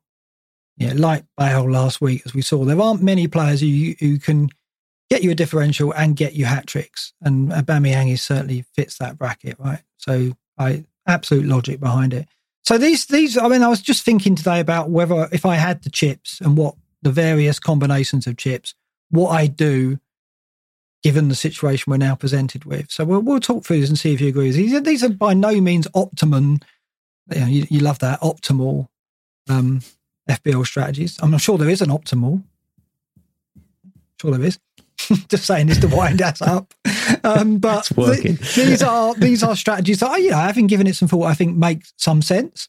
So if I had the free hit, I would play in 35, or depending if I had some United players already, I'd dead end another one in, or even two in with a hit, and then play the free hit in 36 to get you through that game week. Yep. You're about right with that? Yeah. Okay. Wild card similar. I'd either play this week to get United players in, or if I had some, maybe one or two, I would dead end another one or two in, or another one in, maybe an obscure one, and then again play the wild card in 36 to get yourself through. I think I'd probably do that. Depending on how many, I think if you've got sort of 8 or 9 double game week players anyway, and maybe one United, I don't think the wild card this week is that necessary. No. You could get in another 2 United players or something, and then hit the wild card in 36. I mean, I haven't just and attack those final 3 games. Yeah, I haven't built my team for this double game week at all. I don't think many have. And yeah, I've got 7 double game weeks. Yeah, exactly. So I would say that most managers would have around that without even trying. So yeah, I think play wildcard in 36 makes the most sense. Bench boost. Yeah, I mean, why would you not play it now? Because I mean, we've spoke about before, the best time to play a bench boost is in double game weeks, because then you've got more chance of your bench players actually being and remaining bench players, right? So I think if you've got the bench boost and only the bench boost, you play it now. You've got to play it this week if you've still got the bench boost. And triple captain similar, I think. Are you going to get a better option? You're not going to have another double game week. So imagine you could hit a 40 point if everything just aligns for you and you've triple captained the United player. It'd be incredible, because I think you've probably been getting some stick saving it all this time. Yeah. People probably, your mates or whoever's in your mini league going, what are you doing? Why aren't you playing it? Double game weeks are gone. And then there's this one more coming. And you saved it for this, and then a treble drops in. You must be rubbing your hands, right? It's a gift, isn't it? But, and the thing with the free hit as well. I mean, I don't think it could be. And I think a lot of people were. I know Andy was a bit annoyed that he'd saved the free hit all this time, and then it looked like Liverpool were going to get that double game week anyway. So everyone was kind of going to gain a few more players. I mean, this is just blown that out of the water. I mean, the free hit is just perfect. Well, but we have seen. I mean, I've seen firsthand how much the optimism that chips create, how much it can let you down. So I'm not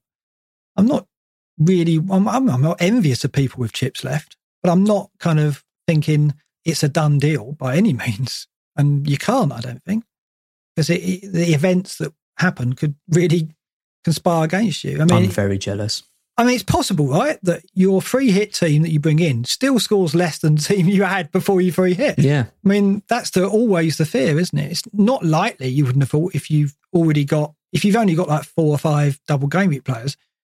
But if you had 6 or 7 already, and then you free hit and you take some of them out for others, or United don't deliver, which is possible, then yeah, it could sting you. I mean, this is why I like a free hit in the blanks. Really, if you've got multiple cheap chips left, then I think you might prioritise. If you've got like 9 double gaming players in the United and you've got the triple captain and the free hit, like you say here, I think you use the triple captain this week and you free hit next week. Yeah, and this dead end. The thing with United as well is after the blank, they've then got those 2 really good games. So dead ending your team with United players and then free hitting and then getting those United players back in for the last 2 game weeks is really strong. Yeah. Wildcard and bench boost I've got here. You play the wildcard in 35 and you bench boost in 37. You're obviously not going to bench boost in 36 because you've got players missing. You probably won't have a bench in 36. So, and I don't think you save it for 38. I just think 38's a lottery, isn't it? Oh, well, I saw it last season. I'd saved my free hit to the fun day of the season. It went absolutely terribly. I think a free hit's all right. Free hit's okay, but bench boost, you need to get 15 players, right? Ideally. Sure, you bench boost this week, though. Yeah, but what do you do with the wild card then? Wild card in 36, I guess. Using 36. Yeah, you could do. So you can reverse that round. Yeah, absolutely. Because, I mean, I've said earlier, you bench boost now if you've just got or use it in 35. Because, I mean, some of the players who haven't got games, like the likes of Mendy, Chelsea defenders, I mean, I don't know what's going to happen with them if the final games of the season. I don't think the fixtures are that good, and they've got the Champions League final to look forward to and all that kind of stuff. And then Leicester as well. What, you could take out wild card in 38? Is that what you're talking about then? 36. Yeah, 36. Yeah. You bench boost. So bench boost this week. Yeah. Wild card, and then you either wild card in 36 or 37. Yeah, that's the alternative approach. I mean, it depends on when all these are based on what your team looks like going into this situation. Yeah, of course. Yeah. Free hit and bench lots boost. Of disclaimers tonight. I like it. Lots of caveats. Yeah. I mean, there's so many permutations. When I started looking at this, I'm like, well, that could work. That could work. Free hit and bench boost. So dead end Man United assets with hits, bench boost and 35, which is, again, going back to the whole, if you've only got bench boost, you play it in 35. And then you free hit your way out of those dead ends. That's the optimum one. If you've got free hit and bench boost left, you're going to have a strong end to the season. Yeah. No doubt. Should have. Yeah. And then free hit and triple captain. You triple captain in 35 and free hit in 36. That's pretty straightforward. Isn't it? That one. Easy. And then wild card and triple captain. Again, I've gone triple captain 35 and also get dead end United assets into wild card in 36. That's pretty straightforward as well. So the only one then is the wild card and the bench boost, really. That's the one that's tricky, isn't it? Yeah, I think I'll just swap that around. But yeah, I think the others are kind of pretty solid, those options. So anyway, hopefully, if you've got chips out there, that's helped a bit, but maybe not if it's the wildcard and bench boost you've got. We'll to see. Right, what are we going to look at next? What was it? It was going to be our predictions, I think. It is. Another poor week for us, really. I got the Spurs score right. Both times I've selected Spurs to win 4-0 against Burnley and Sheffield United. I've got it spot on. I'm very good at predicting Spurs thrashings, but not much else, sadly. But I think I beat you this week for the first time in a while. I think you did. Yep, the gap is 22 points, 32 points rather. So my percentage has gone down. It's all about that percentage outcome to me. That third one down. That's where I want us to be even or play ahead of you a little bit. For the podcast listener, as is on 45.4%. Correct outcome. I'm on 48.7. I'm genuinely quite happy with that. Oh, yeah? Yeah, like around 50%. I think that's not bad. You're not going to retire on your gambling winnings on a 45% outcome. Are you? Yeah, but at least I don't look like a complete mug on here. Like, imagine if we were doing this podcast and I had like a 5% prediction rate. That is always the fear when you do these things, isn't it? That your rank and your predictions are going to be... Well, you didn't want to do these. You didn't want to log these, did you? Didn't, it was me. I didn't have any info. So we've got a lot of fixtures to get through. We're not going to talk about all of them in detail, but we've put the predictions in. This is just page one, obviously. Let's pick out some low. We're both predicting Leicester win, but I don't think there's too much to talk about there. I think Newcastle will score. You're going with your Castagna pick and your clean sheet there. I've got a Spurs victory at Leeds. I think the Phillips factor will mean that I think Spurs have got a chance of getting a couple of goals there. I do like the Leeds defence, but I just think Phillips is such a big loss if indeed he does miss out. Rafinha, I don't think he'll turn up either, sadly. Anyway, can I just say, you were wrong again about Brighton v Leeds. What did I predict? You said 2-0 Leeds, I think. Yeah, I did. And I said to you, there's no way that they will win that game by 2 goals. I didn't know, but you always beat them in the Championship as well. When you're in the Championship with them, I think they've lost about 6 consecutive games against you now. Yeah. I didn't realise. You are somewhat of a bogey team if you believe in that kind of thing. I was just like, I don't know, just like I was earlier in the season. I just sensed that Brighton v Leeds, Brighton just have the upper hand in it. And yeah, it was interesting. They spoke to, I don't know what Leeds player it was post-match, and they said, the formation really gave us problems. And he said, it's given us problems before. So it's like a puzzle that even Bielsa couldn't solve. Potter versus Bielsa is a very interesting matchup. It is. Both forward-thinking modern managers. It's the best I've seen Brighton play all year, and it was actually turned into a win for one of the few times it actually is. Because normally Brighton play well and they lose or draw, but to actually win the game comfortably and to play as well as they did was a great result. I've watched both games and Brighton played well in both. Arguably, Brighton's 2 best performances this season. I think they are. Have come against Leeds. Sheffield United Palace, you've gone 1-0, I've gone the 2. To Palace. 2-0 to Palace, you've gone 1-0. City Chelsea, I've gone a draw. It's a rehearsal of the Champions League final. Tuchel I like a lot in terms of his pragmatic approach. I see them scoring. And I don't know what kind of team City, I mean, Pep won't want to give too much away, will he? They can win it. They can win the league. With a victory here. Do they even need a victory if the results go their way? I don't know, but I just think Pep's going to want to win it. I think strongest team goes out against Chelsea this weekend.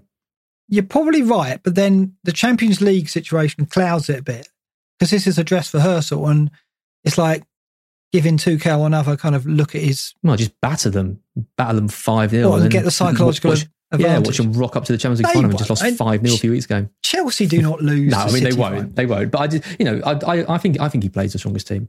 Do you? Well. Yeah. I don't see it. I think he'll want to keep some cards up his sleeve for the final. Interesting. Yeah. Liverpool, Southampton, both gone home wins. You've gone the 2-1. Southampton scoring without Ings. You see that? Maybe if Ings is fit, but it's more of a lack of trust in Liverpool's defence than I can see that. Southampton. Yeah, I've gone 1-0. Wolves, Brighton. You have gone 2-1 to Brighton. You're on a roll with Brighton, aren't you? Well, Danny Welbeck, what a goal he scored. So, the confidence oozing through Welbeck at the moment. Why not? The turn and it was so good. It really was. Wolves are terrible. Wolves are genuinely terrible at the moment. Yeah, we slag them off a lot, don't we, on this show? Yeah. I mean, Brighton are very good at playing terrible opposition and losing, but I think we'll win this one. Okay. Villa United, we've gone 2-1. You've gone 2-0. I think that's straightforward. I do think Villa will score. I mean, I'm presuming a weaker United team here. This is why I've gone they've conceded. West Ham, Everton, very tight. We've both gone a draw. Everton's away form has been the thing that's caught the eye this season. I mean, shall we talk about Antonio at this point? What an impact when he comes back. I know. I love him. I love him so much. He's genuinely one of my favourite players ever. And had no idea he was coming back. No, that took me completely by surprise. I mean, he hasn't got a double game week, so he's not on the agenda. But you want a West Ham attacker for those last few games. And I think if you are wildcarding, I think you go Antonio over Lingard now. Yeah, and I keep going back to the data, but I just want to look at the player data over the season. And Antonio is now top of that table. Minutes per XG, non-penalty, 116.7, the best of any player in the Premier League. And then you look at last 4 game weeks, and Antonio's top of that as well. Obviously with a small amount of sample, but just incredible what he has done this season. If only can he stay fit? No, can he stay fit for those final few games? He did look super fit against Burnley. He was running and closing down the ball. When he came back last time, and it was almost like Moyes had gone, don't run too much. Just do enough, but not too much. And you could see he was first 3 or 4 games. He was really struggling to get up to speed. Yeah. And then, ironically, in the game he looked on it, he got the injury again, didn't he, against Wolves? So, yeah, we can't invest, can we? And it's such a shame. I think we can. Do you? Yeah, I think, for the final 2 or 3 games. Right. Why not? Yeah. Okay. I like him. All right. And so Arsenal, West Brom is where we're at. Both got a home win here. West Brom really gone now for them, isn't it? So it should be formalities for Arsenal here. It depends on, I guess, the team they play, who turns up on the day. But I've gone a 3-1. You've gone 2-0. Fulham, Burnley, both gone away wins. Burnley playing a different brand of football these days. And Chris Wood flying. Absolutely. So we've both gone, again, Fulham like West Brom, very little to play for. Page 2 of the fixtures, United, Leicester. You, interestingly, have gone on a away win. I have. What's the thinking there? The thinking is that I think United are going to be knackered. What, after Roma and Villa? Yeah, and I just think, I don't know how they're going to approach this game. And I did say earlier that I think, Leicester might be happy with a draw, but I think they might have too much for them with Vardy and Iheanacho up front and the midfield looking so strong and the wing backs. And I wonder what team United are going to play. And there is a part of me that thinks this is the game where we see some rotation for United, more so than the Villa game actually. So yeah, I'm gonna back Leicester in this one. I think they're gonna win it. Okay, I've gone 1-1. Southampton Palace 2-1. I've gone 1-1 there as well. Chelsea Arsenal, we've both gone a home win, 1-0, 2-1. Villa Everton, I've gone the away win here. Everton away from home, I think I really fancied them. And Villa are kind of, Watkins is playing very well. El Ghazi in flashes, but I think Everton, they're a funny team. You can never predict. Beat them last week. Yeah. 2-1 Villa. Yeah, they did. But I think revenge here, away from Goodison Park, Everton pick it up, don't they? And we've both gone Liverpool win at Old Trafford. Yeah. So you've basically predicted United to lose both their games. Yeah. Right. Well, it's ridiculous, right? 3 games in 6 days. It's completely insane. 5 days. It's completely insane. I've never seen anything like it. So I'm going to back in their last 2 games that they lose. I mean, the narrative I'm going with in that game is United will want to keep it tight, and it will be tight, and Liverpool will just nick a goal at the end, near the death. But I mean, it's very hard. I mean, obviously, it's pure speculation, but you've got to think the amount of games in that short space of time will affect what we see in those matches. So we'll see, won't we? Okay, we are going to look at the captain situation next. And this will start with the matrix, which we won't dwell on too much. I think what the matrix shows, though, primary candidates in the first column, that Salah, he's going to be a great captain option for the final 3 game weeks. And now that he's got the double as well, if you haven't got Salah, I find it difficult to justify not getting him in at this point, in any wildcard situation, certainly. And if you haven't got him, again, should you be distracted by United players and go without Salah over the last 4? I think that's difficult. I think that's difficult to justify, really, given the fixtures that he's got. West Brom, Burnley and Palace to end on, all matches that presumably Liverpool will need to win. They've got the incentive and the firepower to do damage in those games, you think. So, yeah, I mean, it looks very good for Liverpool assets over this run-in as well. Differentials-wise, we've said before, game weeks 36, 37 and 38, got some nice options there. And I think Antonio has got to be in there now, hasn't he? Like you said, we've got Lingard highlighted for matches against Brighton, West Brom, Southampton. But Lingard, I thought, at Burnley, played a different role. He seemed to be out wide more often, coming deeper more often. And that worried me a bit. I want to hold him, but I'm now thinking that he could be disposable and he could be benchable for this game week with just a single fixture. What's your thoughts on, if you didn't have Lingard or Antonio, I presume you'd go Antonio now? Yeah, I think so. It was obvious with Lingard, wasn't it? Their stats didn't paint. Yeah, the data would come in eventually. Yeah. Yeah, I think if I was going to pick one now, I think I would go for Antonio, just because he's a bit different. Not many people are going to have him, and Lingard has kind of. I think Lingard is still a decent option, still going to pick up points, but I just rate Antonio so highly. And when they were both fit, I had Antonio over Lingard, and well, I didn't get away with it because Antonio got injured, but I think I did get a bit unlucky with it. So I think Antonio's an exciting captain in 37 if you can get him in. Yeah, absolutely. because of the fixtures they got. Especially the Iheanacho fixtures being tough. Yeah. I'm not saying Lingard's finished yet, because he did have that chance at the death, didn't he, at Burnley, which could have gone in. And the difference is they have been going in for him. That's just not this time. So let's not give up on him yet, but we need a bit more of the eye test to see how Antonio's return is affecting stuff. Okay, captain candidates. It seems all very straightforward. If you've got Fernandes, you go with Bruno, right? Or wrong? I want to say no. He played 90 again tonight. Did he? He has played. I think he's going to play 90. That's, yeah. That is really surprising. He can't have played 90. They're only at 68 minutes. Right. But I think it's 2-2. So he's played over 60 minutes. He's had an assist. Cavani's got 2 goals. Right.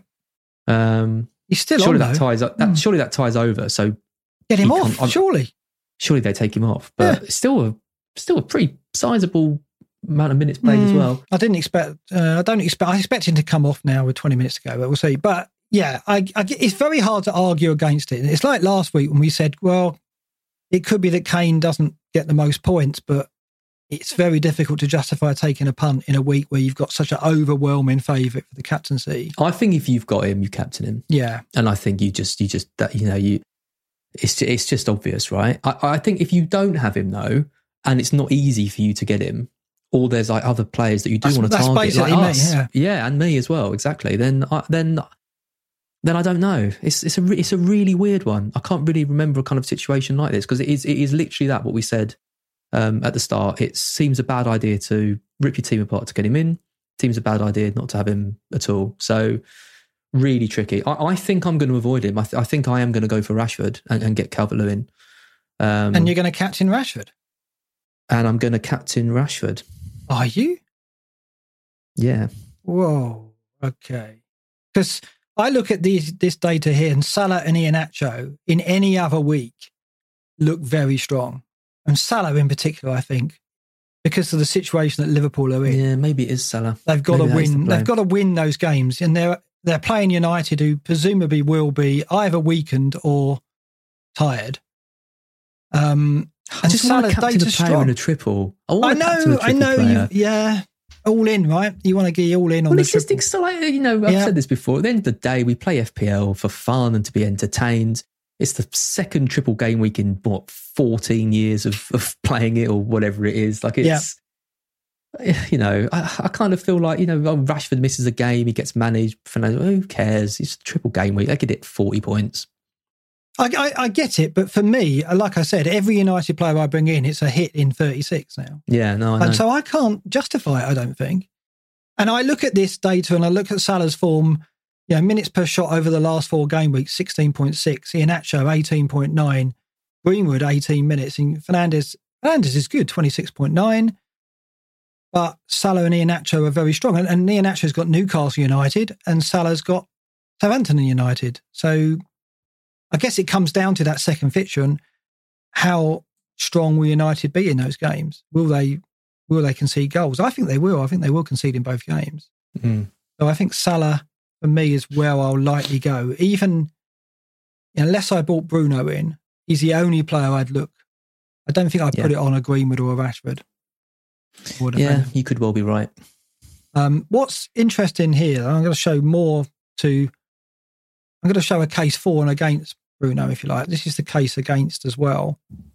What I've done here, this is what I normally do, is I group the opponents together and then look at their data.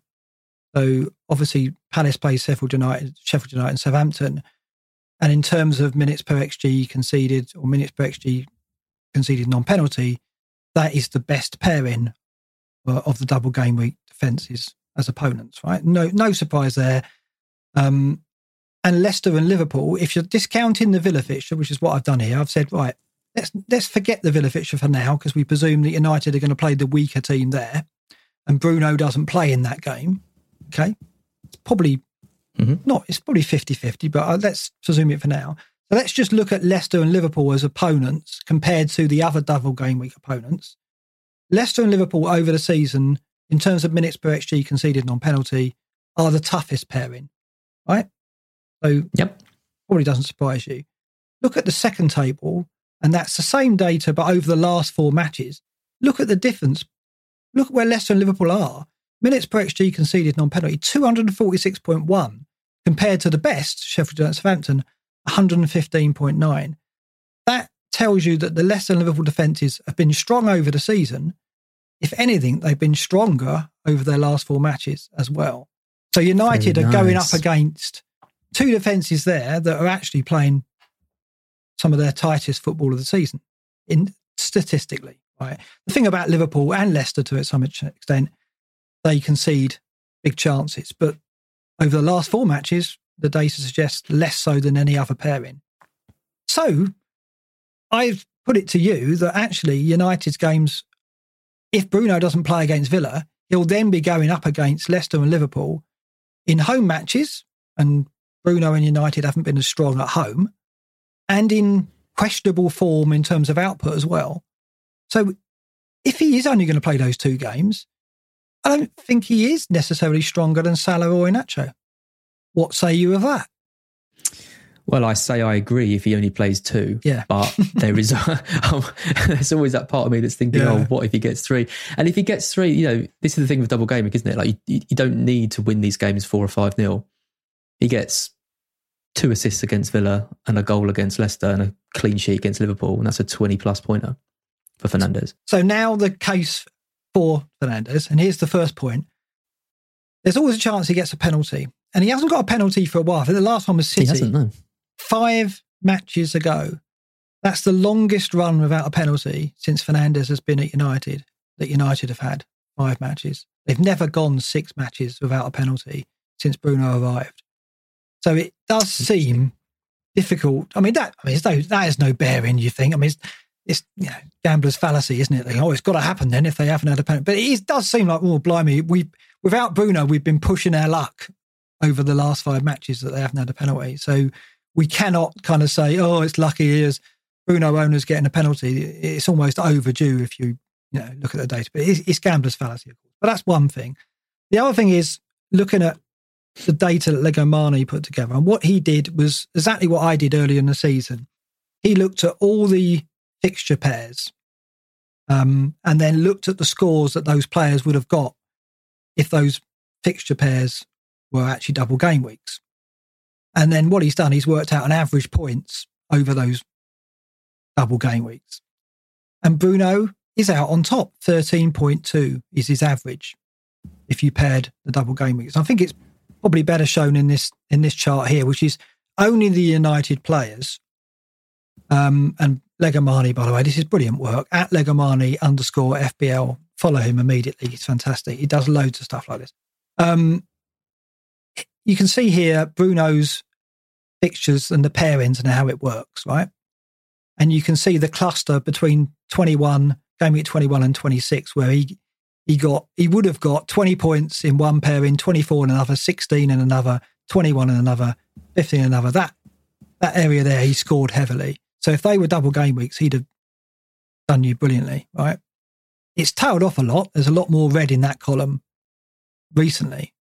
But over the season, if you'd have paired up United's fixtures like that, game weeks 1 and 2, 2 and 3, 3 and 4, etc., and you'd have done it with all the players who have got double game week, he is out in front, an average of 13.2 points. Surprise you? Probably not. No, high scoring player in the game, right? Mm. It doesn't surprise me at all, but it worries me. Yeah, it worries me as well. I know. So that would... But what is encouraging is just behind him on 11.5 is Salah.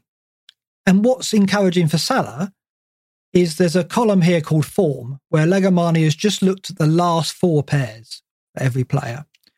And if you look at just the last 4 pairs for every player, Trent Alexander-Arnold is the form player, 18.3 points he's averaged. Then you got Iheanacho, 17.3. Then you got Watkins, 12.8. Then you got Salah on 11. So over the season, Salah has averaged 11.5 points per double game week pairing. And over the last 4, he's got 11. So he looks to me as a very good fullback. As in, not a fullback, but a fullback plan if you don't have Bruno. Yeah. And potentially, let's talk about Trent. 18.3 points he would have averaged. I mean, let's look at the Liverpool table that he's done here. And you see that the pairings, 28 to 30, Trent would have got 21 points if that was a double game week. 30 to 31, he'd have got 23 points. 31 to 32, 19 points. 32 to 33, 10 points. If any of those are double game weeks and you captained him, you would be quids in. Quids in, probably not the term I want to use this week, but yeah, quids in. But so what do you think to Trent? I mean, the fixtures, Southampton at home, United away. United away could be a... If it wasn't a triple game week, I would be considering him because, I captained Trent 2 weeks ago over Salah when they had Newcastle at home. Because I still believe that this big haul for him is coming, like we keep saying. But to me, I want to captain a triple game player just because I want to. And I think if I was going to pick a non-triple player, I'd pick Calvert-Lewin.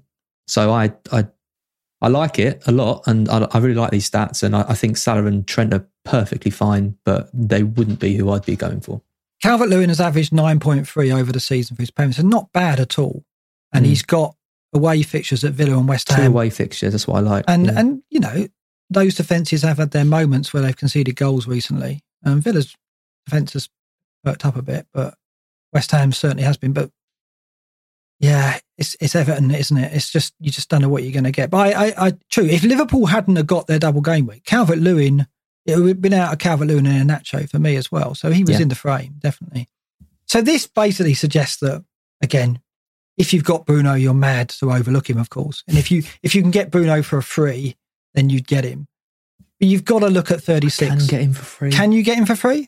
Well, let's have a look at your team and see what you can do as. Let's talk us through it then. This is what you've got at the moment.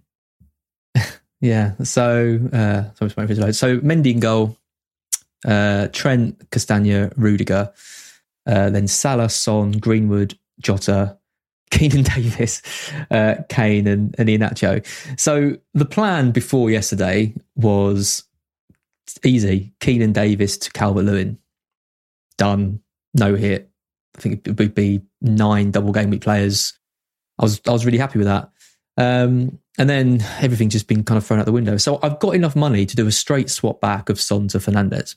But if you do that, as looking at your team, you have got in 36 then, you've got Mendy, Castagna, Rudiger, Greenwood, Fernandes, Iheanacho and Holding without fixtures. You're buggered for 36. I know, exactly, right?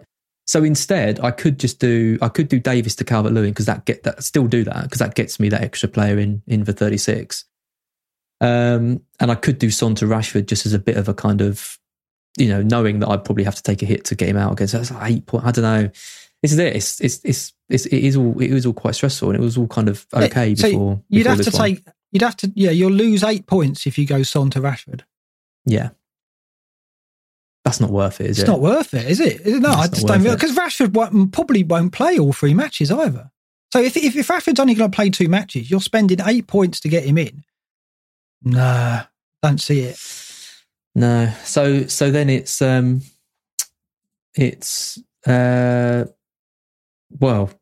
of my decision's made then. It's plan A, isn't it?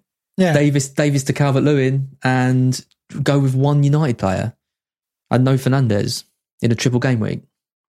But it comes down to that 36 situation where you would have to you'd have 6 players not playing.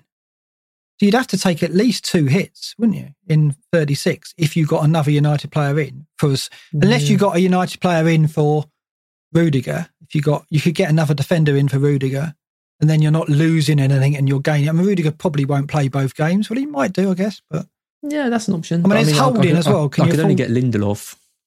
Yeah. Lindelof. Or I could do, Rudiger to someone like Keane. Well, that doesn't get you a triple game week player, is it? I mean, no, it doesn't get me a triple, but it gets me a double and another fixture in the next week. In 36, yeah. Yeah, I don't know. I really want Calvert-Lewin, so I think I'm going to do Davies to Calvert-Lewin. But if I do that, then I can't get Fernandes. I mean, at least you got Greenwood. I don't think there's a panic here. I mean, I think Greenwood is a better captain than Rashford himself. I mean, I'm not panicking. I'm just thinking this looks there's potential here, right? There could be something amazing that happens, and I'm probably not going to hit it. Yeah, it's fear of missing out, isn't it? That's the thing, and it's big. And if you look at my team, it's even greater for me. I mean, at the moment in 36, if I go Alonso to Dina in 36, I've only got Mendy, Rudiger, Holding, and Iheanacho missing, and so my free transfer in 36 can get me 11 out, right? If I go Alonso to Dina, that means I have no United in 35.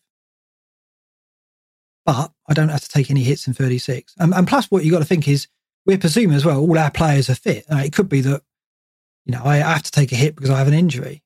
And it could be that Rafinha isn't fit, so I have to take a hit anyway. So it could get even worse. If I went Son to Fernandes, I might have to I'd have to at least spend 4 in 36, and it might be more than that if Rafinha isn't fit. So if I do the Son to Fernandes move and Bruno only plays twice, I don't think it's worth it. I don't, because I'll be spending 4 points this week, definitely 4 points next week, possibly more than that if Rafinha's not fit. It's that really put. I mean, if only we had the free hit or the wild card, we don't. So it's difficult for us. I mean, I get it. You see people going bar humbug, the difficult thing, the bar humbug, as in we're really down on this treble, and I don't want my own situation to bias me, but it obviously does, because I look at this, I've got no United players. So surely you'd get rid of Alonso this week. Yeah. What, for Dean? Well, that's what I was going to do. Yeah. Yeah. And again, I think Dean has got 2 good fixtures, and he's got a good fixture in 36. Yeah. He's got West Brom, right, in 36. So no, that's Yeah. I mean, I could go Alonso to Maguire. Bruno. No, we're going to look back at this podcast and be like, what the fuck are you doing? I know, we could do, but the other side of the coin is, if I captain Salah and he comes in, then, and Bruno only plays 2 games and maybe that keeps the kind of output he's had, then it might not be a bad thing. So, yeah, odds are stacked against us, put it that way. The data models suggest we should go Fernandes, and I can't argue with that. But common sense, but I don't see it with the hits that we'd have to take. I know, I just don't see it. So very, very tough call. Very tough call. And the fact that he played tonight, is he still on the pitch? He came off. Got 83 minutes. He came 83 minutes. That's not. He doesn't play all 3 games. There's no way. I know. I don't think so. No way now. No, if he'd have played 60, I would be like, maybe. Surely not. You can't play at this level of football. So if he only plays the Leicester and Liverpool games, which I still think are the most likely, he's playing up against 2 very strong defences in recent form. I know Liverpool aren't never a strong defence. I knew this podcast was going to stress me out, and it has. I think I'm quite happy having no Bruno. Good luck to you if you got him. That's a soundbite. Yeah, I'm quite happy not having Bruno. Having seen him play 83 tonight, I'm quite happy that he'll only play 2.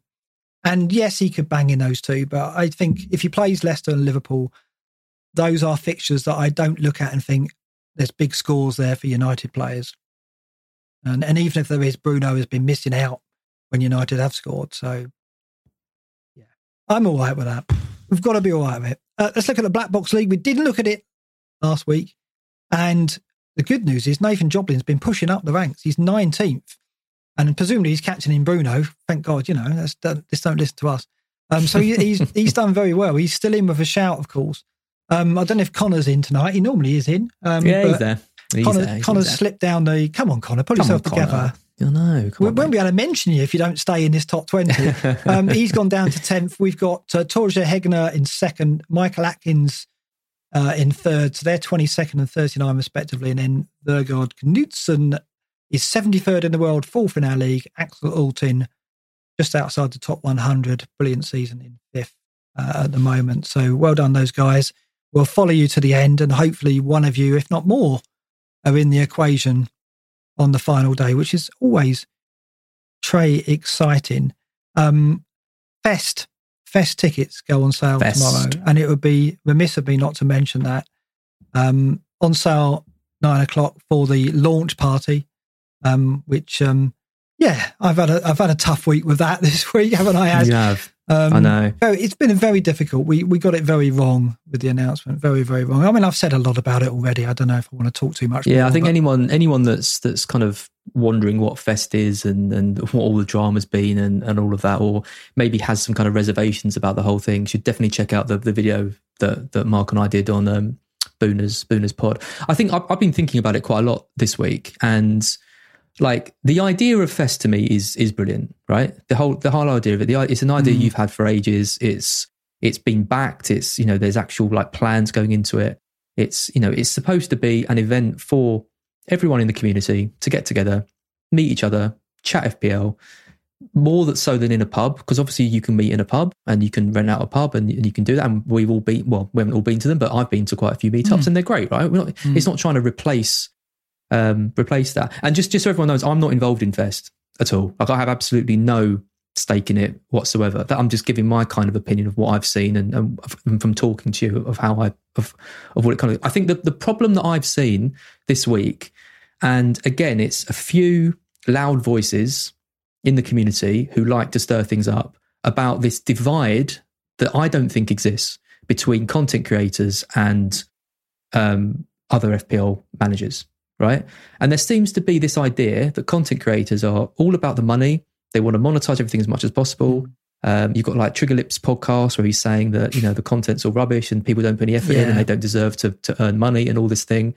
And that we, as people who, sit and record stuff and people listen to us, think we're this elite group of people who deserve respect and admiration and stuff. And to me, it just could not be further from the truth. And I think that's where Fest, the communications did break down, because I think people sensed that it was £20 for a ticket to meet Andy and General. Well, and we put out £50 for VIP, which was exactly a big mistake. We shouldn't have called it VIP, and £50 was obviously not something that we should have done. I mean, we had ideas to boost that offering further that we never had time to talk about, but it was killed immediately. We realised our mistake, and we should have realised it before we announced it. And I can't tell you how much I regret that. It's horrible. I feel horrible about it, and I'm sure Ed and Charlie feel the same. And we regret it, but I don't want it to kill the whole idea, because no. I always like when I saw that James did a live event, Planet FPL did a live event. They did one with Who Got the Assist, I think, as well. And I contacted James and I said, look, I want to do the next one with you. I'd really like to do. So that's what I had in mind. And then when Ed put up about what he was thinking of doing Fest, I jumped on that concept because I'd already had chats to James about it, and already, I said to Tom when I was on Who Got the Assist that if they're thinking of doing any live dates, we would like to be part of that as well. And so I never thought of it being any bigger than that. But then this Fest idea came up, and then we got carried away with the concept of it. And I think that's right. I think the community is big enough to have something like this. I really do. And that's why I'm backing it. Yeah. But if I've got it wrong, if we've got it wrong, then fair enough. If the community doesn't want it, we won't do it. But it's such a tricky one, because I think I would never call into question your integrity with things and the reasons you get in to do stuff. And the same with Gianni and Ed. Like I genuinely believe from all the stuff that I've seen and read that the intention is to just create a good event that can be, that can happen on a regular basis and make something really special for people. And I think people don't believe that. And I think the divide between content creators and other people is made to be this big chasm by people who just continuously shout and make it into this big deal when it's not. I mean, I saw a tweet the other day saying, like, what's the thing you hate most about content creators? And like the top one was that they never engage with people with less followers. They only engage, with people with similar followings. And I just thought, firstly, we're going to engage more with people who do content, who do like the content stuff, because I know people like Tom from Who Got the Assist, and I know people like Andy and stuff. So I chat to them more because I know them personally, and I've done podcasts with them, and I have that. But secondly, pretty much every single podcast that I see engages with people on a regular basis. People will reply to their videos. They'll say thank you. They'll say glad you enjoyed it. They'll retweet stuff. And I don't know, I don't think it's me being biased as someone who sits here and does this with you. I just don't see that. that happening. And I think when I see people shouting about it and people jumping in on it and retweeting stuff, it gets built up to the point where other people read it and then they start to believe it themselves. And I think that's what's happened with Fest. And I don't want Fest to be part of that equation that creates that divide. And I think there's a danger that it could be. And I want to be positive about it. Look, it goes on sale. Tickets go on sale tomorrow, right? And it's £18 with the early bird promotion if you use that when you sign up. That's the website. I want to be positive about it. I want it to be a success, obviously, because I think it can grow. My idea for this in the future is, if we're going to get ISM who make the game, make FPL, and we're going to get the chance to talk to them and ask them questions, do a Q&A with them, it's not going to happen in a pub. It's going to happen at something like this. This is our chance to have that kind of audience with the people who make the game. We can create an event which can give us that audience and that platform as people who enjoy the game. Just like I'm in the games industry, as I said before, we get access to game devs at these events, these big gaming events, these conventions. And that's what Fest can be for the makers of the fantasy games, for the people who play the game and love it as much as we do, whether they be content creators or not. It's not just for content creators on Twitter. It's for hardcore fans out there. It's for casual fans out there if they want to come as well. But I think it can turn into an event where ISM do attend every year and ask questions and answer questions on what's going to happen in the future of the game. I think the Premier League will want to be part of this because it will become something that they would want to be part of, because in that venue are going to be lots of players who love their game and they'll want to talk to them and converse with them. That's what I want it to turn into. This is just a launch party, right? This is a smaller kind of kickoff thing where we want to get people together and see if there's support for the idea. And, I fear that we've caused more harm than good with the initial announcement. And I really hope not. I really hope that people get on board with it and come to the party and we kick on from there. But, if things go the other way, I'll think about my involvement with it, because I think you need to, right? Because it's stress. Like, I don't want that. Happen. Yeah. No, I know. I've got nothing personal invested in it, and there's nothing to gain from it other than I'm supporting it because I like it as an idea, and I think it could be great for the community. It can take us on and give us a stand-in and get us an audience for the people who make these games, not just FPL, but the other games as well, because they will want to be part of something like this if it gets to the size we expect it to and want it to. But we'll see. Enough of that. Let's talk about the other venture that we got, which is The Apprentice, because we've got some new candidates, and we may have found our candidates, but it's not over yet. We're going to keep looking, probably up until Game Week 38, right? Because we'll probably pick them around that time. I mean, I've got mine. You think it's done deal with you, don't you? Yeah, mine's a done deal. Yeah. I've got one. I've got a good candidate as well. But if you're interested, it's probably less likely to be people watching this, but more about people that they know.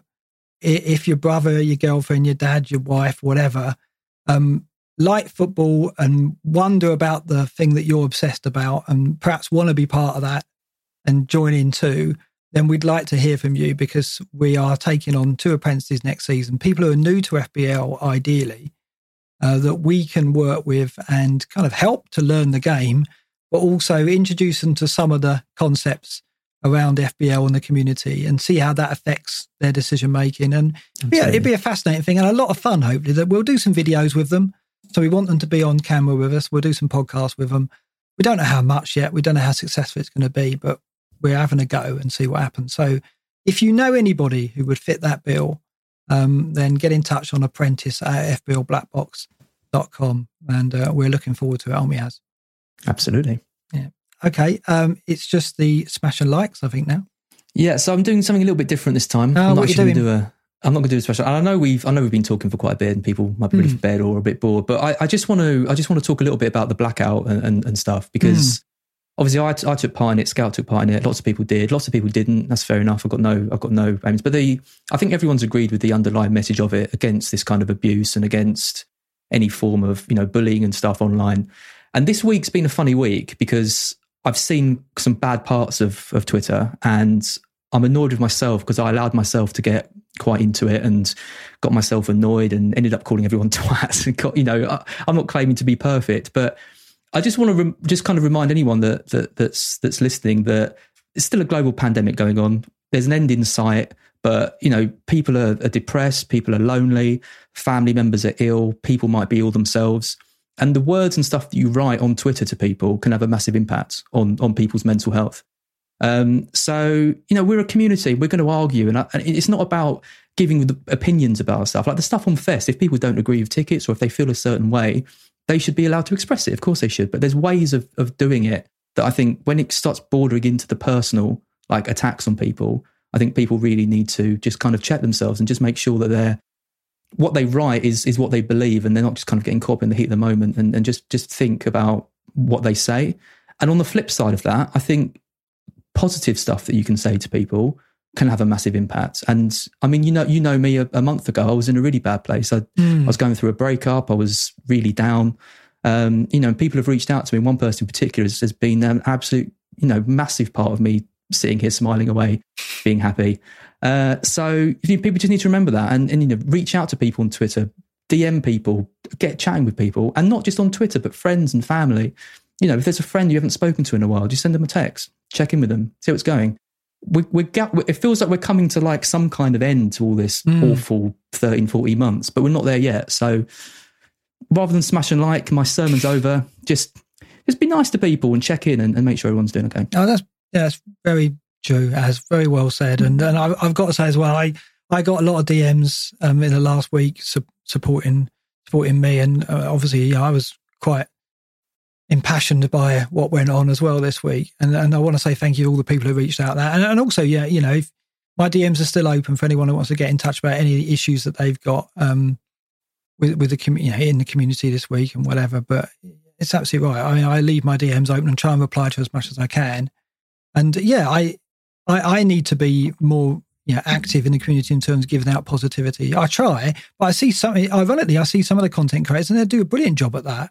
I never really look on and see that aspect of things. It's overwhelming to me how many people reach out when, you know, when I posted something a while ago, but I think it was about 8 or 9 months ago, and I posted, I think it was about the Movember thing, saying that I wasn't doing too well and blah, blah, blah. And I've said it before, the amount of messages that come in, and honestly, every message like that made a difference to me. Yeah. Like genuinely.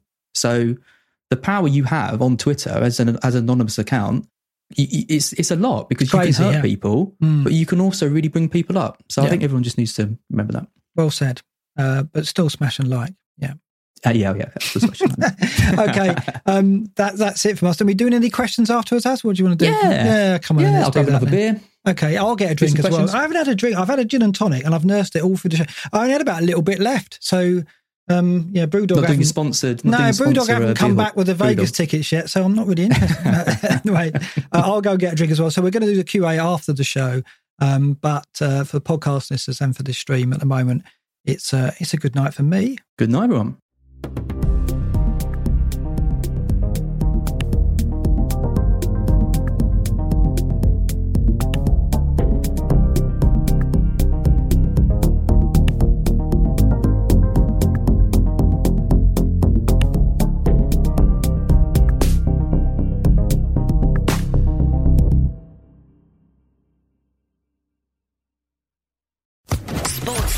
Podcast Network.